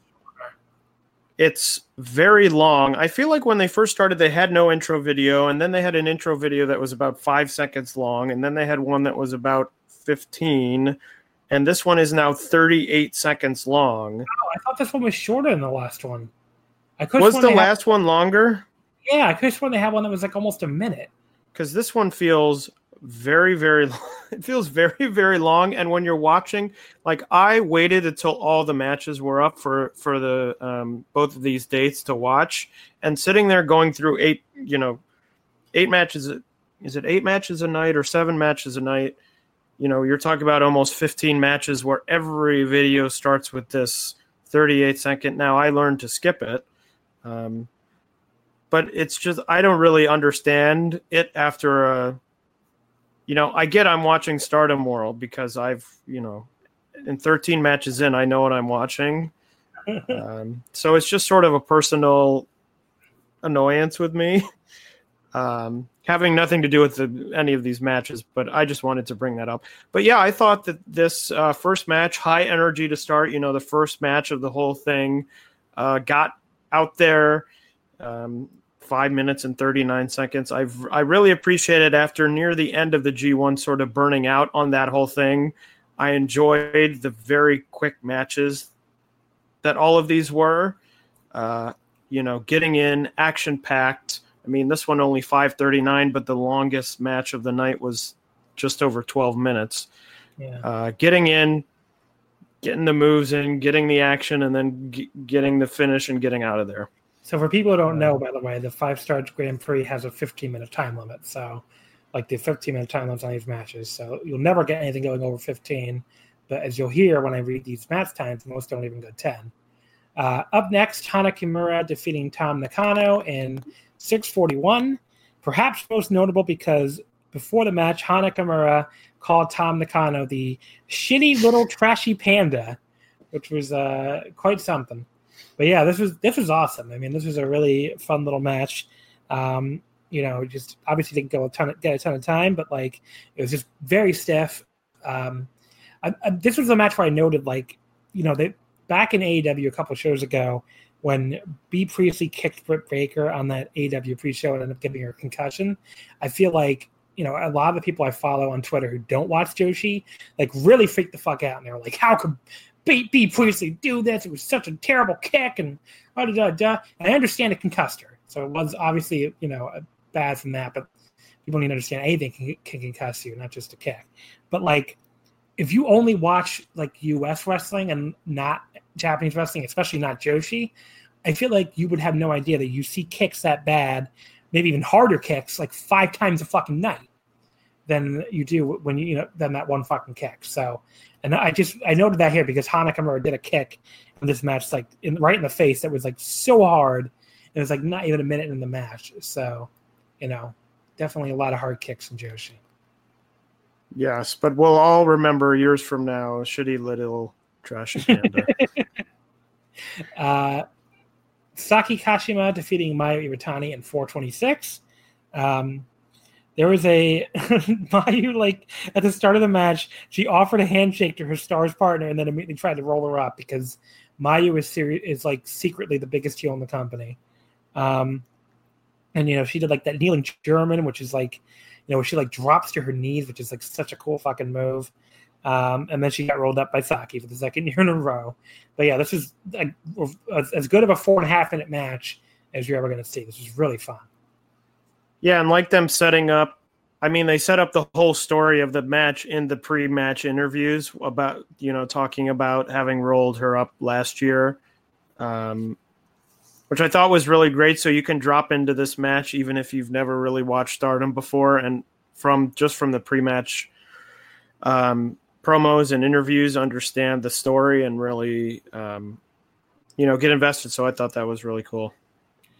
And after the match, I noted that like Mayu kept trying to flip off Saki, and Starlight Kid kept trying to get between them and block Saki from seeing her flipping her off, which is like, wow, what a dysfunctional family poor Stars is. After that, we had Jamie Hayter defeating Arisa Hoshiki, the Wonder of Stardom champion, the white belt champion, in 7:14. Jamie Hayter has learned exactly 3 Japanese words, and she was going to get the most out of all of them in this match. She just kept yelling them all throughout the entire match. As far as like in general, I just think Jamie Hayter fits in really, really well here. That's something I noted earlier in the year too, where like sometimes there's some non-Japanese people who were just like born to be foreign gaijin wrestlers in Japanese wrestling, and I definitely think she's like high on that list. So, and she lays everything in so hard too, which like, I remember when we saw her at that Stardom show for Overmania weekend. It's actually even, if anything, it looks even harder in person than it did, than it does on tape. So, someone who looks that snug, even when you're there, because she's just laying it in, is going to obviously fit in very well in Joshi. So, but yeah, this is good. I enjoyed. There's like the springboard to leg kick by Arisa. That was so fucking sick. Yeah, that's a great move. And Arisa's first singles loss since she returned, which it wouldn't be her first and only for long, but that a big moment for Jamie, who I think Stardom really likes, and I think she's been really great since she started. So yeah. Next match was Bea Priestley beating Anji Miyagi in 5:47. So I looked down at my phone for like half a second between matches, and they do these pre-match interviews, and all of a sudden Miyagi just yells like 5-star, like at the top of her lungs, and that's her entire promo. And she yelled this so fucking loud I almost pissed myself. So Anji Miyagi really with the screaming there. This is actually, again, really good while it lasted. And another one of these matches I would love to see get like 15 minutes sometime. But another really fun match. Yeah, I think a lot of these matches are, there's so many and we're kind of whipping through them, but you could probably say the same for a lot of them, which they're quick matches, but they're good. They get in and they do their stuff, and they're, very good. They leave you wanting more, which, you say, oh, I want more, but sometimes it's good to say, oh, I wish I could see more, because then when inevitably this match happens again down the road, they can go 15 minutes or however long. So, yeah. Utami defeating Jungo Kiona in 9:27. This was like, I thought this was like not quite the level of their previous 2 matches, but still, a good like 3.5-star match. And I like that Utami just like fucking flat out beat her with the torture rack bomb after, the past draws. It felt very definitive, but good, very solid match, very strong match, and like we've already seen them have better matches, so maybe that's why I wasn't quite as high on it as I expected to be. But it was still, two big gals running into each other, which is always going to be fun. I thought it was really good. I went 4 stars. It was probably my second favorite match of the night. I just thought it was really good. I mean, I love Jungle, so she's probably my favorite Stardom wrestler, so I might be slightly biased, although I get to see her lose, as always, which is sad. But yeah, I really enjoyed it. Thought it was good. Hazuki defeating Momo Watanabe in the semifinal in 8:54. She got the pin with that flash pin. This was like a match where these two have a lot of history. They both used to be, they came up together as young lions, and they were in, Queen's Quest, the original Queen's Quest together. But yeah, this was like really hard hitting. And just when it looked like Momo was going to finish murdering Hazuki, she pulls the flash pin out of her ass for the pin, which I thought was just a great finish. And then Momo like really went after her afterwards too, which is like very intense, which I love when we get that like intense side of Momo where she's not like, she can be like a smiley, happy baby face, but like, she still also wants to murder people. But yeah, good match, really good match, and just below being like a 4-star match for me. This was my match of the night. My favorite 2019 Stardom storyline is Momo going into tournaments overconfident and then losing, which happened in the Cinderella tournament where I think I don't remember exactly what she said in her promo to start, but she said, I'm the champion, and so I'm going to win this easily, and then she lost in the first round. So she loses here. Yeah, I thought it was really great. Hazuki is probably, the high-speed title is sort of a strange concept now in Stardom because it's, a different rule set that Stardom did away with when the whole Yoshiko controversy happened. So now it's just sort of like wrestlers who are fast, but sometimes it's, wrestlers hold that title who are not necessarily fast. But I think Hazuki, if they brought back the old rules of, hitting 2 ropes and the pin fall being counted very quickly, I think she would also succeed in that. So I think she's a great representative there, and I think she's a great wrestler. And the main event, Konami defeating Kagetsu in 12:16. So Kagetsu's a weird one for me, where she doesn't always land with me, and I feel like her heel brawling almost never lands with me. But like when she does like the mat work stuff, she's really fucking good at it, and it makes me wish she would do it a lot more. And this was, almost all mat work, so this was really awesome. I went 4 stars on it. This was my match of the night, and I thought this was a really great match. Yeah, I thought Kagetsu was really good here. I agree with you because when we talked the next night, I had a few issues with that, but I thought it was a great main event. It got the most time, 12 minutes. So yeah, not much more to add than that. So very good opening night of 5-star. Nothing that you would even call close to bad, and a lot of really fun matches, and then a great main event. So the second night of the 5-star, which was August 18th, again at Shinkiba in front of 345 fans, opened up with Momo Watanabe defeating Avery, which is her first 5-star Grand Prix match. What did you think of this one? Did you like Avery? I thought she was like she looked impressive, but I mean it's Momo Watanabe, so you can't really say that definitely means she's gonna be great or anything, but it was only a 4-minute and 22-second match too, but I thought it was fun while it lasted. Yeah, I'd like to see a little bit. We will see it, but a little bit longer match from her. It seemed to me sort of like or felt to me sort of like an extended squash to get Momo back on track. Avery has the sort of usual American first time in a Japanese company syndrome, where in her promo she was like, you're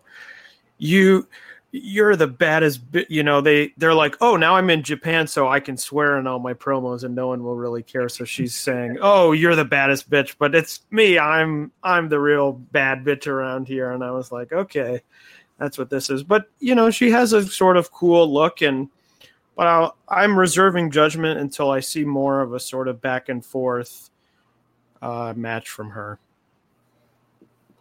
Then after that, we have the Hana Kimura against Natsu Sumari match. This moved Hana to 2-0 and dropped Natsu to 0-2, with Hana winning in 7:31. This was a cool match because it had like the story of Natsu like trying to like hang in there and prove she wasn't just a comedy wrestler, and the crowd got very angry at Hana when she like spit in her face, which I thought was interesting. But yeah, this was another good match while it lasted. I mean, we're broken records covering this because I know, seriously. It's just like all short, good matches. And I was going to say I don't have much to add, so. Then we have Jamie Hayter going to 2-0 and dropping Miyagi to 0-2. She beat her in 5:45. They were like, there was a spot where like they ended up in the guard of all things, and like Jamie kept trying to like grab Miyagi's like weird like hair, I don't know, like her fucking hair spike like in the front of her hair, and that was kind of fun. But yeah, I thought this was really good for, again, under 6-minute match. A total bomb fest. They just kept trading lariats, and then there's like this really sick tombstone reversal spot right before the pin. But you know, it was really, really fun while it lasted. Yeah, I don't know what it's only 2 matches in, and I don't know what people were feeling, but, it's maybe possible that Jamie Hayter, I guess could win the whole thing. I mean, she's been pushed before. She is very talented. So, it'll be interesting to see. We're still very early on, so the patterns are still developing. But I agree with you. A good, quick match. The third match. Finally, I can say something other than good match, because I actually didn't love this one. This was Kagetsu defeating Natsuko. Wait, is that the next match? Yes, it is. Kagetsu defeating Natsuko Tora in 8:48. So Kagetsu goes to 1-1, and this was Tora's first match. It didn't throw me. I just thought it was a lot of the stuff we just talked about with Kagetsu, where, her heel brawling stuff isn't really that interesting to me. It wasn't like it was bad or anything, but it just was like, just okay. I was very confused at the end when it looked like she had Tora beat and then pulled her up during the 3 count, because it felt very much like something she would not do, especially in a tournament where you're trying to, this isn't some random singles match you're having where if you lose, you lose. She pulled her up, or, it was 1-2. It seemed clear that she was going to lose. She pulled her up, and that to me just didn't make sense in general, but also for the character. It seemed like something that Kagetsu would not do. So that was a bit weird. And then at the end, I don't know if you saw the promo where Kagetsu said to Tora, she was like, winning isn't everything. But of course, I say that because I just won the match, which I also sort of found weird when you're talking about, you're in a tournament, and it's the person who wins the most matches that gets the opportunity. So winning in this tournament is everything. It just was a very strange, the whole sort of end of the match and the promo very much threw me for a loop. Then Mayu Iwatani beating Azumi in 5:04. So Mayu went to 1-1 and Azumi dropped to 1-1. This I thought was a lot, again, back to a very good match. Only went 5 minutes, but I thought all the flash pin stuff was really fun, and especially how it led into the finish. But it was a really fun match. Agreed. Then we had, did you see these next 2 matches? Because these 2 before the main event were not up yet when I was watching. I forgot. The funny thing is also I watched them all in the span of about 3 hours or so. So I believe I did see them, but I hate to, now I'll sound like the broken record. I think that they were both fairly, good short matches, really. Yeah. So Tam Nakano beat Hazuki in 5:48, made her 1-1, and made Hazuki also 1-1. And then B Priestley beat Konami in 7:29 to go to 2-0 and drop Konami to 1-1. I didn't see them. If you have anything to add about them. No. Okay. The main event, Utami Yashishita defeating Arisa Hoshiki in 11:52. So Utami goes to 2-0, and Arisa, the white belt champion, goes to 0-2. This was fucking awesome. This is my favorite match of the entire 2 nights. I mean, it just felt like an epic struggle all the way to the end. By the time Utami was like throwing her around with these fucking headlock takedowns that always look great, and then hitting the torture rack bomb, it just felt like she had like earned that victory and really just put away somebody who was a champion of the promotion. And it had that quality to it too, where like Utami matches, especially when they're really good, they feel like they're fights, like they feel like they're struggles, and like not in a way that not everyone's matches always feel like that. And this is definitely another one of those. It just felt like both of them were really struggling against each other. And I thought this was awesome. I'm 4.25 on it. My favorite match of either night. And if we're going to get a white belt match next, I can't wait. Yeah, I thought it was really great too. I mean, I think that they're a good fit for each other. I mean, I think Arisa really sold, like you mentioned, those headlock takeovers, and then that torture rack bomb at the end. I mean, Utami really threw her down on that. Looked pretty wild. So I thought it was a very strong match. I think probably, I don't know if it's my favorite match of either day, but definitely my favorite match of the 18th for sure. So then let's go ahead and talk about the questions, because that's what we got. We have a whole bunch of them actually. So first, well, not a ton, but a bunch. First of all, from Stuart Iverson at Iverson83. How do you rate Priestley's title reign so far? Why don't you go first on this one, Taylor? What do you think? I think the matches have been fairly good, but it seems like the crowd doesn't really care much about her. I think the promotion is more behind her than the fans are, and I just wonder if there's, I think she had a reputation when she came in that she was terrible, and I think she was, at least below average, and she's improved quite a lot.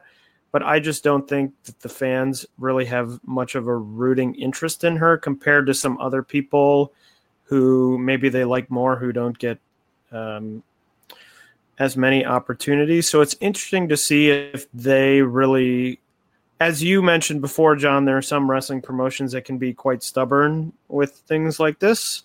And it'll be interesting to see if they keep trying to get her over with the fans. I mean, it's certainly possible at this point she's already got 4 points that she might win the 5-star. I mean, she's got the belt, so, maybe not, but you don't know. So I just think it's a disconnect between what the promotion's trying to do and how the fans are reacting. I agree, and I would also add that like the red belt has been on very shaky ground ever since Mayu had that weird title change to Toni Storm where she got injured. And it felt like ever since then, these 2 belts kind of have fluctuated over the years as far as which is definitely more important, but it's supposed to be the red belt. I mean, that's why it's called the World of Stardom title. But like it's felt less important than the white belt since Mayu lost it. And I think part of that is on purpose to a degree. Like clearly that Io Shirai reign was supposed to be a big deal. The Momo reign was a big deal. Hoshiki's reign now I think is supposed to be a big deal as well. But it felt like the red belt has been a little bit lost in there where like, you do the Kagetsu reign never really clicked to me. The fans, and I think didn't the fans vote a white belt title match over Kagetsu and Hana for the main event at like a show?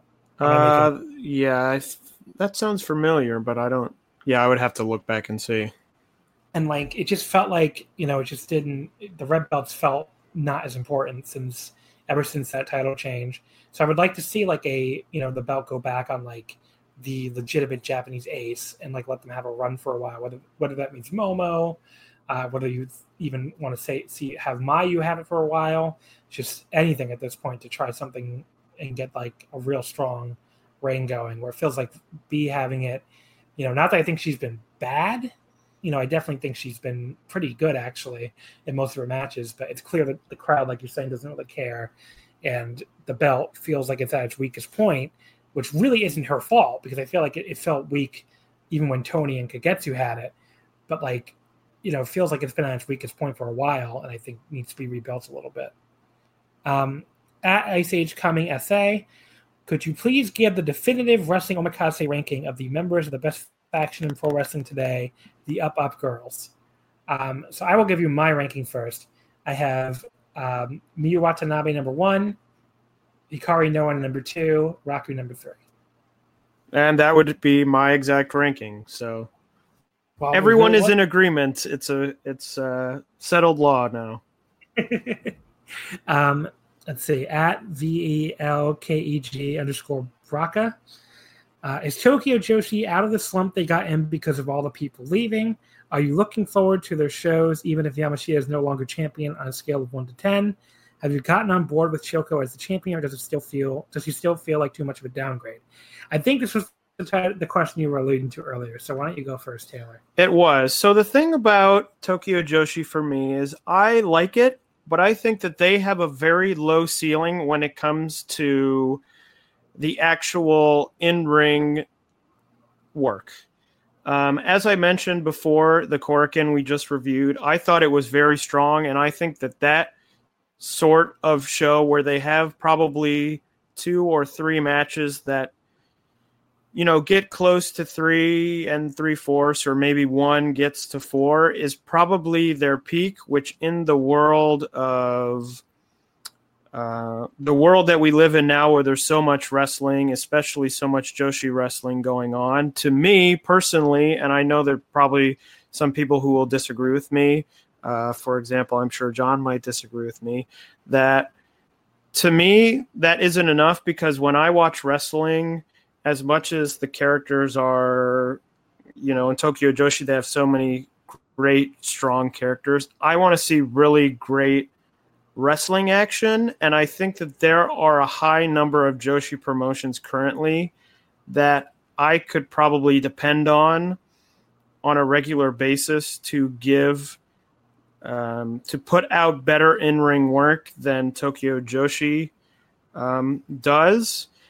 And I think when Miyu was the champion, this was another part of the question. When Miyu was a champion, I think Miyu is probably, I'm sure an argument could be made, but Miyu is the best wrestler in the company. And I think when you had her as champ, that was one match where if she had a title match in the main event, that was a guarantee of this match is going to be really good. Now that it's Shoko, I think Shoko's good, but I don't think that guarantee is there. And so I think that has to come from somewhere else. And the question is, where does that really great match come from? Now, it was also coming from the tag title matches. The Magical Sugar Rabbits were having those matches, and they lost the titles to Neo Bushiki-gun, which, as I mentioned, great characters, but I'm less... they're less dependable in terms of going, we're going to have a match and it's going to be in the main event and it's going to be a great match. So I think that's really the struggle that I have currently in terms of, I feel like Tokyo Joshi has grown a ton in the last 2 years in terms of visibility and in terms of talent in ring wise. And I think that now they really have to look and be able to take the next step. They're developing a lot of these rookies, as we talked about, but the question is, are these rookies just card fillers, or are they, people who can be used and depended on in the future for more than just, oh, well, we've got someone who can fill a spot. So I guess it's an unsure future for me. It certainly could turn around, or, a few of these, Miyu Watanabe could, is certainly on the way there, someone who's very young, but also very talented. But so in terms of 1 to 10, I guess excitement, I would probably say I'm at a 6, in that I see a lot of positive signs, but I also see a lot of worrying signs in terms of, Riho is with Stardom. Is she going away? She's one of the the better members of this roster. If they lose her, if something were to happen to someone else, if someone gets injured, if Miyu Yamashita gets injured, who is the next person who steps up in terms of delivering quality matches? So, see, I'm going to disagree with you a little bit here. I think they are out of their little mini slump they were in, and I really like all of their younger wrestlers. So, I think already Miyu Watanabe and Hikari Noah are already pretty damn good and can probably even only get better from here. So I would say, like, as far as like how excited I am for Korakuen, I'm like a 9 usually. Like I love their Korakuens. They're never anything but really good shows. Even though, like you said, they don't always have like the blowaway matches maybe you see other places like Stardom, I think up and down the card, they're like some of my favorite shows to watch in any kind of wrestling as far as an entire card being entertaining. For non-Korakuens, maybe I am like a 6 or a 7, but those shows are still usually pretty good. So have I gotten on board with Shoko as champion? She does still feel like a little bit of a downgrade to me, but I don't dislike her. I just think it's a little bit hard to get excited for the next champion after a champion who is that good. Chad Campbell says, who will defect first from Mochizuki Dojo? Again, I feel like you would probably better to answer this for me since you paid more attention. I would have guessed Hyo Watanabe if I was going to guess. Watanabe, but Okuda would probably be that seems like the obvious answer, as I talked about before. It seems like he would probably join up with whatever Ben K is doing, although he just joined and it felt very much like a sort of marriage of convenience in terms of they asked him and he was like, sure, and he can leave at any time, but it would probably be Okuda or Watanabe. I think one issue with a lot of those guys is that, when we think about the younger guys that have broken out in Dragon Gate, you talk about Ben K or Shun Skywalker, they really are young, but they have very defined characteristics about them. You think of Ben K being this sort of bruiser, and of course, when he was in Red, he was sort of this silent killer. And Shun Skywalker, of course, is this daredevil, high-flying guy. And when I think of people, when I think of Kota Minoru or Yuki Yoshioka, I just don't know exactly who they are as wrestlers. They just feel sort of like young wrestlers to me without very much behind them. And so I think before they go anywhere, and I think this is sort of the case with Watanabe, although he's starting to break out a little bit, is I would like to see more who these people are and have some attachment to them before they move on. And Okuda obviously has that already as a brash. He's sort of a cocky, he has the MMA background, so he has a lot of defining characteristics already, which makes it seem like he's most likely to leave. So that would be my answer. Okay, so I'm just going to at the JML. If Yamato left DG, would people view him the same as they do now? I see mostly English-speaking DG fans saying that he is boring. It reminds me of the reaction T-Hawk before he left, and to a certain extent, Shingo before he left. See, I can see the T-Hawk comparison. I don't remember a lot of people saying Shingo was boring. Like that one, people didn't like Shingo for like other reasons, like, right. I don't know, people blamed him about the monkey scandal and all that other bullshit. But I can't remember many people saying he was boring. Like that. I mean, Jay didn't like him. And, the guy used to run the Dragon Gate website. And they used to say, like, he wasn't always appreciated by the Japanese fans, which I think is kind of true. And Jay has talked about this before, like, when I talked to him, I think he might have mentioned this in Open the Voice Gate before, but, like, to the Dragon Gate fan base, to these women there especially, he came off as, like, people's stern dad, so they didn't like him. But that's not the same thing as saying he's boring. I mean, I don't think anybody ever said he was like a boring in-ring worker. But T-Hawk's a better comparison, I guess. And I always thought the T-Hawk stuff was a little... I mean, I always liked T-Hawk more than a lot of Dragon Gate fans.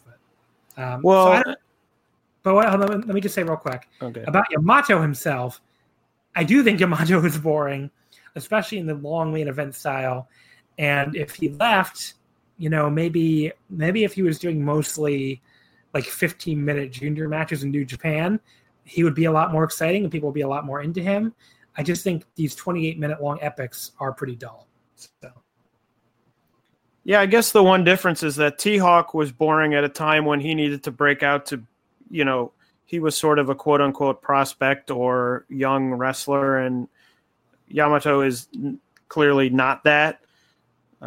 He's very established, and he seems, to the American fans, yes, talk a lot about how his reign was boring, but I think there is some appreciation of him in Japan from the fans there. So it feels slightly different. I guess I can see the comparison to these sort of big matches being boring, but I think there's a little bit of difference.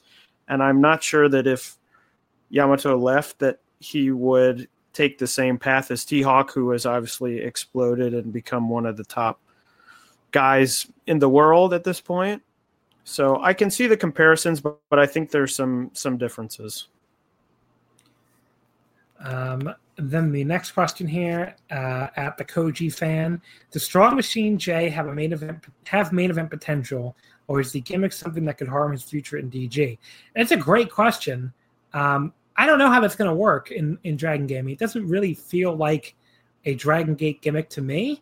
And so far, the fans are not into this, as far as I can tell. So if that's the only gimmick he's going to have long term, I don't know if it could harm his future. I think they might need to do something else with him if he's going to be long term in Dragon Gate. Well, and also he wrestles in these trios matches. I don't know that he's even had a singles match at all anywhere. So I don't know if the plan is to get him comfortable with this, and then, when they want to push him up the card or they want to make him a singles or tag, that they change what they're doing with him. But currently, as situated now, obviously, as you mentioned, the fans aren't all that into it. So the answer is probably no. He's probably not a main eventer at this point. But I don't know. Obviously, Dragon Gate thinks very highly of him as a young guy who's now a champion. But I don't know if they have plans in the future to do something else with him, or if they have some big change happening down the road. But as currently situated, no, I think he's where he is. And finally, at Joshi is lit. Great handle. Is Kiona the Ishii of Stardom? Taylor, this seems like it should be all yours. So I would say she probably, I'm just trying to go through the roster and think, she probably is in terms of Stardom. Obviously it's a very different situation where I think you look at two people who are not at the top of their company, but Ishii's in his 40s. So you look at him and there's a little bit of understanding that, he's a little bit older and time has even though he's having obviously these incredible matches, that time maybe has passed him by at this point. And he does continuously get these title shots. He's been 5-time never champion. So it isn't like he's drifting along nowhere. So I think it's a little different. I don't think there's any other Ishii comparisons in Stardom. So I think it would be probably Jungle. But I think if you wind it out to all of Joshi, she would probably not be the Ishii of Stardom. That would probably be Arisa Nakajima, because I think they have very similar paths where, they have both very similar attitudes of sort of devil may care fighting style, but also where it seems that Arisa is sort of in the position she's in, and she's very comfortable there like Ishii is. So I think so, but obviously their situations are very different. I think Jungle is more wronged in the situation, if we're going to talk about it that way, than Ishii is. All right, so we can wrap things up there. Taylor, as always, thank you for coming on. Do you want to plug your Twitter? Thank you for having me. My Twitter is Tamaimbo, Tamaimbo. Follow me there. You can always catch me writing for Voices of Wrestling, and I look forward to my next visit to Wrestling Omakase. Yes, I'm sure we'll be back very soon. So next week, we'll be back in the land of New Japan. We're going to talk about Royal Quest, which is airing live from London. We're also going to talk about the AEW All Out show, which, of course, had the big news that Kenny versus Moxley is not happening, but we are getting Kenny versus Pac, which is also a very interesting match. So I'm going to have my buddy on Quinlan. My buddy Quinlan on. I'm going to have my buddy on Quinlan. No, I'm going to have my buddy Quinlan on the show to talk all about those two shows, Royal Quest and I can't. My terrible wordplay there. I can't stop laughing. Royal Quest and All Out. That'll be the subject of next week's Omakase. Until then, you can follow us on Twitter at WrestleOmakase. Wrestling would not fit. And folks, we will see you next time. Thank you as always for coming on. Goodbye. Bye.